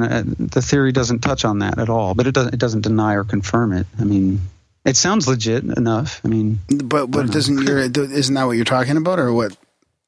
well, So talk No, about the way- matter creation at that level, then. okay. So in in the Heretics Guide, in case I have to change the name, what you have to do is you take just a cross section of space. Take you a little chunk of space, and within it you have time that you can traverse. You take the time away from that space. You displace And it's it missing. with energy. It's just like Bill Hicks said. It's exactly what Bill Hicks said. That matter is just energy condensed to a slow vibration. So this is written right into the formula in sentence structure. Matter is space-time divided by energy. It makes logical sense. Space-time divided by energy, as in the space and time are taken apart. The time is taken out of that space and displaced by energy. That's what matter is. The definitions actually are coherent, cohesive sentences. Space is matter and energy divided by time. There makes sense. So when you do this, when you displace the time from the inside of this proton this way, you're displacing it to the area around the proton. You see, and that's why it stretches out and it travels faster. And And because of the difference in vacuum density between the proton and the area around it, this proton spins at the speed of light, which means that it does not experience time. It's outside of time, and therefore there's likely only actually one proton. You can wrap your head around that one. Instead of a wave of a bunch of protons, it's just one proton in an infinite number of places. Yeah, superlocation. Wow. Yeah. That's pretty good, Darren. Yeah, except it's superlocation for protons instead of for electrons. Because, electrons are only orbiting a proton at about Do you think it 1% could of be at that speed. scale? Or maybe it's just way less protons than you think. I don't think one. One's a bit much. One what? One proton? Oh, well, yeah. I mean, Like it could be maybe any it's, number. Who knows? a couple thousand. Yeah, it could be a couple thousand for the whole universe. We don't know. We'll probably. But I never think know. because pair production is more energy, right? It's something to do with the energy of the protons. So it could be it's got something to do with, I think, the photons.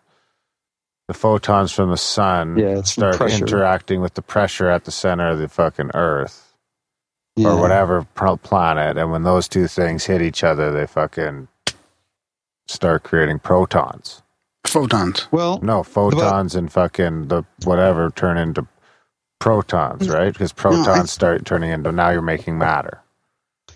I didn't get the details of it. It seemed okay to me, but the thing was, the reason I didn't really look very closely is because you begin to reach a redundancy in values if you actually go with that system. Because, this is something that nobody takes into account. The rate of accretion. Every single day, even now, we take on 100 metric tons of space debris every day, and the rate of accretion increases as you go back in time. And not just increases, but increases exponentially. This is the nature of planetary formation. Our space begins quite undifferentiated, difficult to travel through. It's just another fractal of the beginning of the entire universe.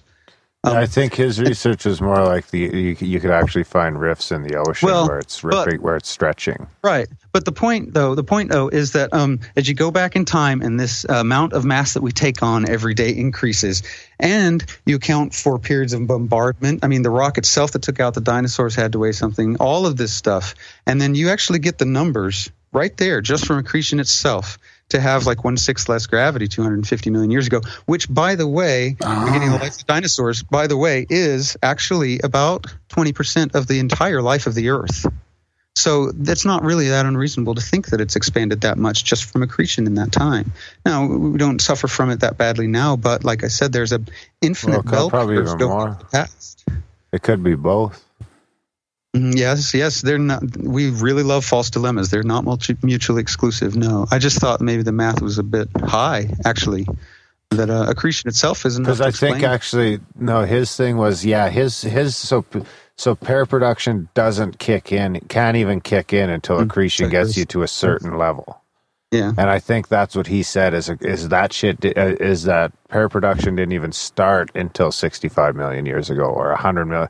It was someplace in the last 150 million years is when pair production actually started on Earth. When Earth got to the point that where there was enough pressure. Where there was enough pressure that fucking it turns on. Yeah, puncture. Well, and we also... So there's actually a thing here from Britannica that says pair production is a direct conversion of radiant energy to matter. It is one of the principal ways in which high-energy gamma rays are absorbed in matter. For pair production to occur, the electromagnetic energy in a discrete quantity called a photon must be equivalent to the mass of 2 electrons, whatever the fuck that means. Well, the mass of 2 electrons it's quite small, actually, comparatively. But these are the kind of things, where it must be exactly equivalent. These are the kind of things that the universe actually does for us because of that balanced, perfect equilateral relationship between the 4. That's where photons come from. Exact same thing as the proton being just a boundary condition at the smallest scales between time and space. The photon is the same thing. It's just it's a different iteration, I suppose. We have all different scales, different fractals of the same boundary conditions the universe puts up automatically via the E equals ST over M dynamic. Because the tetrahedron has to be perfect. It will not form if it doesn't have all 3 sides of all 4 triangles equilateral. These, I'm talking in terms of geometric force. This is the most stable geometry in 3 dimensions. The simplest, the smallest area and smallest volume, and so it's the inverse of the sphere, and that's why you get that 19.47 line on Earth and on Jupiter, all these places with all that action, because every spherical dynamic contains a tetrahedral dynamic within it, and every tetrahedral dynamic contains a spherical dynamic within it. They're polar. And so, this is just another instance of the universe just being nothing but bifurcations, dualities experienced from the middle. Photons, protons, all of them are nothing more than a perfect harmony, a balancing point between the two, where they emerge. Emergence takes place. That's what emergence is when something new springs up. You get a whole new dimension from an interference pattern of some sort. That's what geometry is. Geometry is, emergence from math. If you're talking about the two in terms of which one would I use to describe the universe. And that's why I don't like math for it. I don't use it at all. I don't use numbers. If everything is relative anyway, then it's all just a matter of scale. So if you want to, I know that I say E equals ST over M, energy equals space-time divided by matter, and it seems, pretty esoteric, pretty vague. But if you want to put empirical units in there, you can. It'll work. Because, they say that, this is a circular argument. You can't have a closed system like that. Well, that's what the metric system literally is. A kilogram, I think it is defined as, the weight of a cubic centimeter of water at room temperature or at freezing or boiling. I mean, these are all parameters within the other parameters. Everything that we measure is circular. The measurement problem is real, and we just put it in our pockets and forget about it. And all of it points to this oneness, this sort of super singularity, I suppose. I think that's a gram.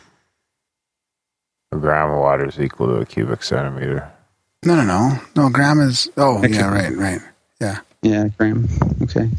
Well, still, they're both. It's no better. It's definitely no better than E equals ST over M. They're both circular. I mean, every velocity is just distance over time. Everything out there is just something over something else, and then those other two things are just that thing over the other, and it's all circular. Huh. Yeah, it's pretty interesting. You gotta make a video. With Yeah, you could make a very visual video. Probably, you might have to put those four circular equations that are very coherent. I like it, and because to calculate any of those, you just to calculate matter, it's space and time divided by energy. Calculate space, it's matter and energy divided by time. I like it.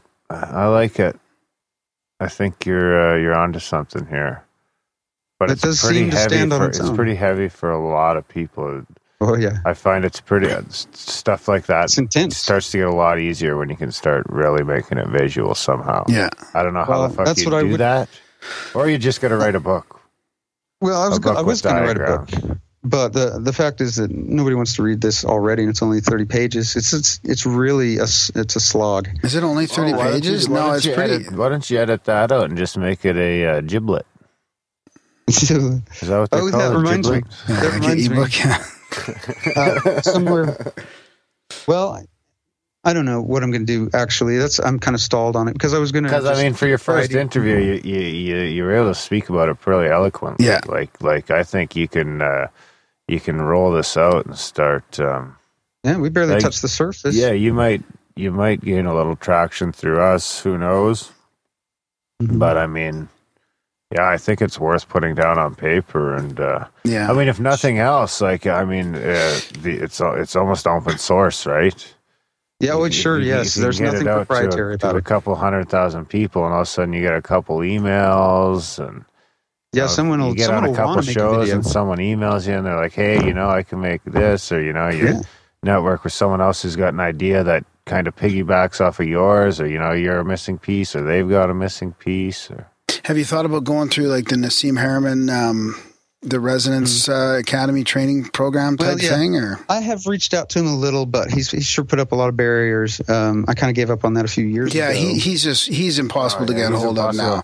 Even the people that organize conferences can't get a hold of him. It's very difficult. So you don't take that personal at all. I mean, no, you can get a hold of his emissaries and stuff like that. But I have been talking to one of them, yes. Good, and also good. to the website editor on, I shouldn't say it, but on Graham Hancock's website. We've been talking a little. So that's good. Good. I'm a little stalled as far as what medium to go with from here on. But, a visual video would probably be a good thing.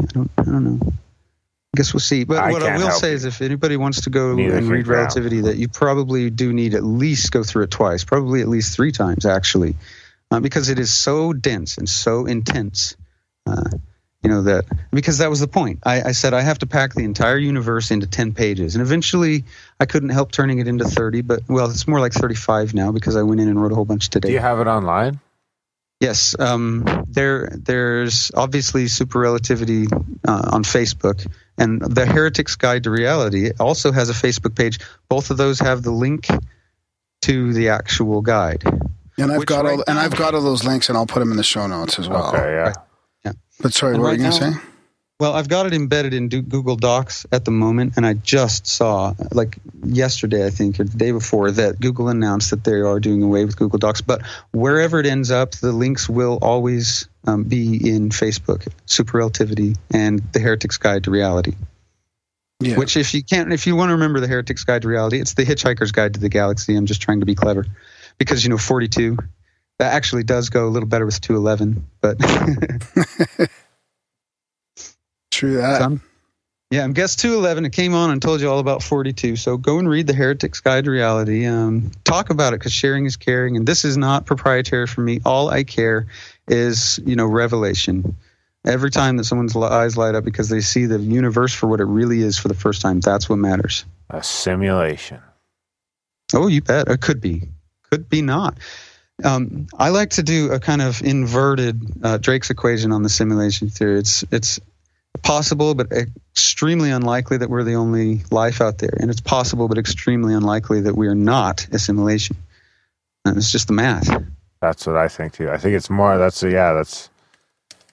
think it's the more conversations I have and form together, it just seems more likely that it's all just a game, man.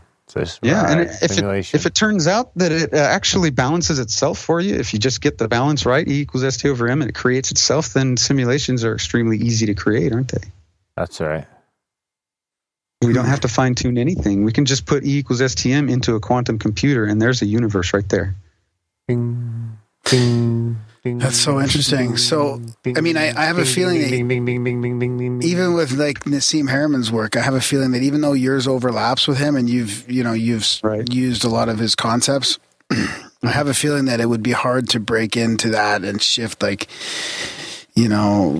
shift his reality towards yours at all, or how they can incorporate your formulas. Mm-hmm. Like, it might be still difficult. But I mean, I think that's definitely a road that you could go down. Right now, what I do is just to encourage people to go ahead and learn his stuff and then come back to mine. I mean, I'm not trying to compete or anything. I just want people to. I mean, I know I've seen the light bulb go off in a couple of people, and they're changed people. So, yeah, well, it's definitely interesting. I mean, there's enough sort of dogma out there holding us back as well, and there's enough, new evidence that's not taken into account as well, that's constantly, the paradigm's changing so slow, Yes, and I think that's what frustrates me the most, is that we're not teaching. I mean, I guess you could only really expect propagandist education from a public school system, but nonetheless, it would be nice to just get, online science curriculum, at least, rather than 15-year-old books that we inherited from another school, Yeah, exactly.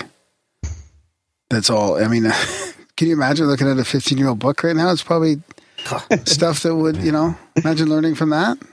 It'd be out of date already. I did. I did. We've got 2,000 people in my town. Really? So you guys were using textbooks that were that old? Oh, yeah. They're bad. They're bad. They may still have some of the ones. I graduated in 99. They may still have some of the textbooks from then up here at this school. It's practically just a village. I mean, we really are the Shire. It's very cool. It's sheltered, because the thing is that it's Houston, but it's not Texas. It's Texas County, Missouri. So you can't look it up. So it's just like accidentally through its name, it's this well-kept secret, right? Nice. So it's Houston, Texas County, Missouri. Right. It's really hard to Google. Wow. Wow. Like I can't go to Houston, Texas County, Missouri minus Texas. That doesn't work. So yeah, we're a secret. That's pretty funny. And That is I funny. do feel like that it helped us to be like Shire-like, very Shire-like. We're so simple and innocent here. I mean, it's cute. It's a little inbreeding? insufferable. Yeah, you're like Frodo. Yes, of course. Changing the world. Yeah, we've got our slack-jawed yokels just like the rest of them, and I feed them catfish all day and come home and think about physics. There you go. Oh, hey. Yeah, well, I think you should think about a YouTube channel and getting this stuff, putting forward some visible presentation together would probably help. I mean, yeah, but my channel's totally related to this. So far, you just have to get onto the Heretics guide, copy that, share it, and when I was hoping, somebody would give me some feedback, and we'll have some ideas from that about where to go from here. Yeah, because I was going to write a book, and then I thought, Well, you're already partway there. I mean, that's right. It seems like it's more than 30 pages from I've read it a couple times, and I'm 37 if you count all the spaces and gaps and pictures. But it was, should I expand upon this out to 300 pages, or should I take what I've got and just make it a less dense mire so that people can actually read through it a little more easily? Yeah. And then I thought, well, people don't want to read it all. Maybe, radio or podcast interviews and stuff. And then eventually someone will say, hey, I want to draw some designs on graph on a screen over your shoulder while you talk or something. We'll see. Yeah.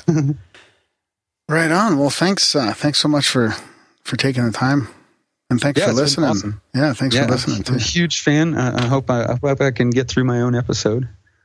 And we'll see. Yeah, First time's tough. Yeah, warning. No matter what, it sounds really weird. So don't. Yeah, it's very normal. It takes about 30 episodes before you get used to it. Okay. Yeah. Good luck. All right, well. It was great. Yeah, it was super. I really like it. And let me know when you got a YouTube channel and all that, and we'll help promote it as far as we can. Yeah, I'll always keep you guys up to date. It was awesome being on here. I really love how you just took a fan of your show and just listened to him and actually gave him a chance and got him on your show. I mean, this is incredible. I mean, there's nobody else like that. You guys are cool. Right on. Thanks, buddy. Appreciate it. Well, thanks for listening. And we'll help you. We'll help you get the word out there, and it'd be great to get some feedback from people. And by all means, like people send spam Graham or Craig's email. I'll put your email in the show notes if you don't mind, Craig.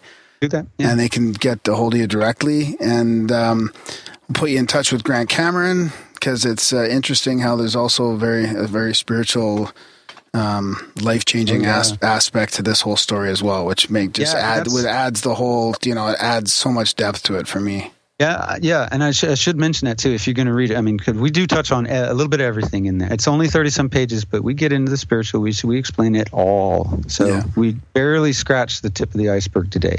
Yeah. Well, maybe we'll have to have you back on again. So maybe. All right, buddy. All right. Okay. Thanks a lot, guys. Okay. Yeah. Ciao for now. Bye. That was a chat with Craig Flowers. That was good. That was fun. Was a great one. Yeah, that was fun. Look, I think I really like that idea of time lattice. Yeah. I mean, that's how we picture space-time and gravity working, is you lay down a lattice and you fucking set the ball in it and it rotates around it. I mean, you can get time as the same thing, but on a way smaller scale, and you can actually get to the point where you can look through it. And that would explain why quantum mechanics seem to disobey those laws. Mm-hmm. Yeah, it's really an interesting book. Small fractions time doesn't apply, only as a whole. That was a good one. Yeah, that's fun. Big thanks to Craig for coming to the show. And hey, without our current program of Value for Value, we probably couldn't do this kind of shit. Yeah, exactly. Advertisers wouldn't let us just have guys like this on. Yeah, just to publish a show with a listener, like a full show. This isn't just... Could be the next Einstein. Yeah. Yeah, so check out grimerica.ca/support. No ads or nothing. No ads, no paywalls, no anything. We've taken the vow of poverty, and we're just going to see it through to the end, through better or for worse. But I have faith. You guys will come around. If you already have, big thanks to the people who do subscribe. There's a bunch of you. You guys truly are the people that produce this show. if it wasn't for you guys paying these bills, we probably wouldn't still be doing this. No, we couldn't be doing it. We couldn't afford it with the time and the money constraints. It would just be too much. Yeah. At this point, at least not at this level. So yeah, big thanks to those of you who don't donate. You should just think about those people, those 50 or 60 people that do support and pay all the monthly bills and keep the things on the rails. Yeah, and how fun is it to have these fresh conversations about new ideas, like truly fresh, right? Like, I mean, this is, Craig's first time on a podcast, and, we had another fresh idea last week with, what's his name again?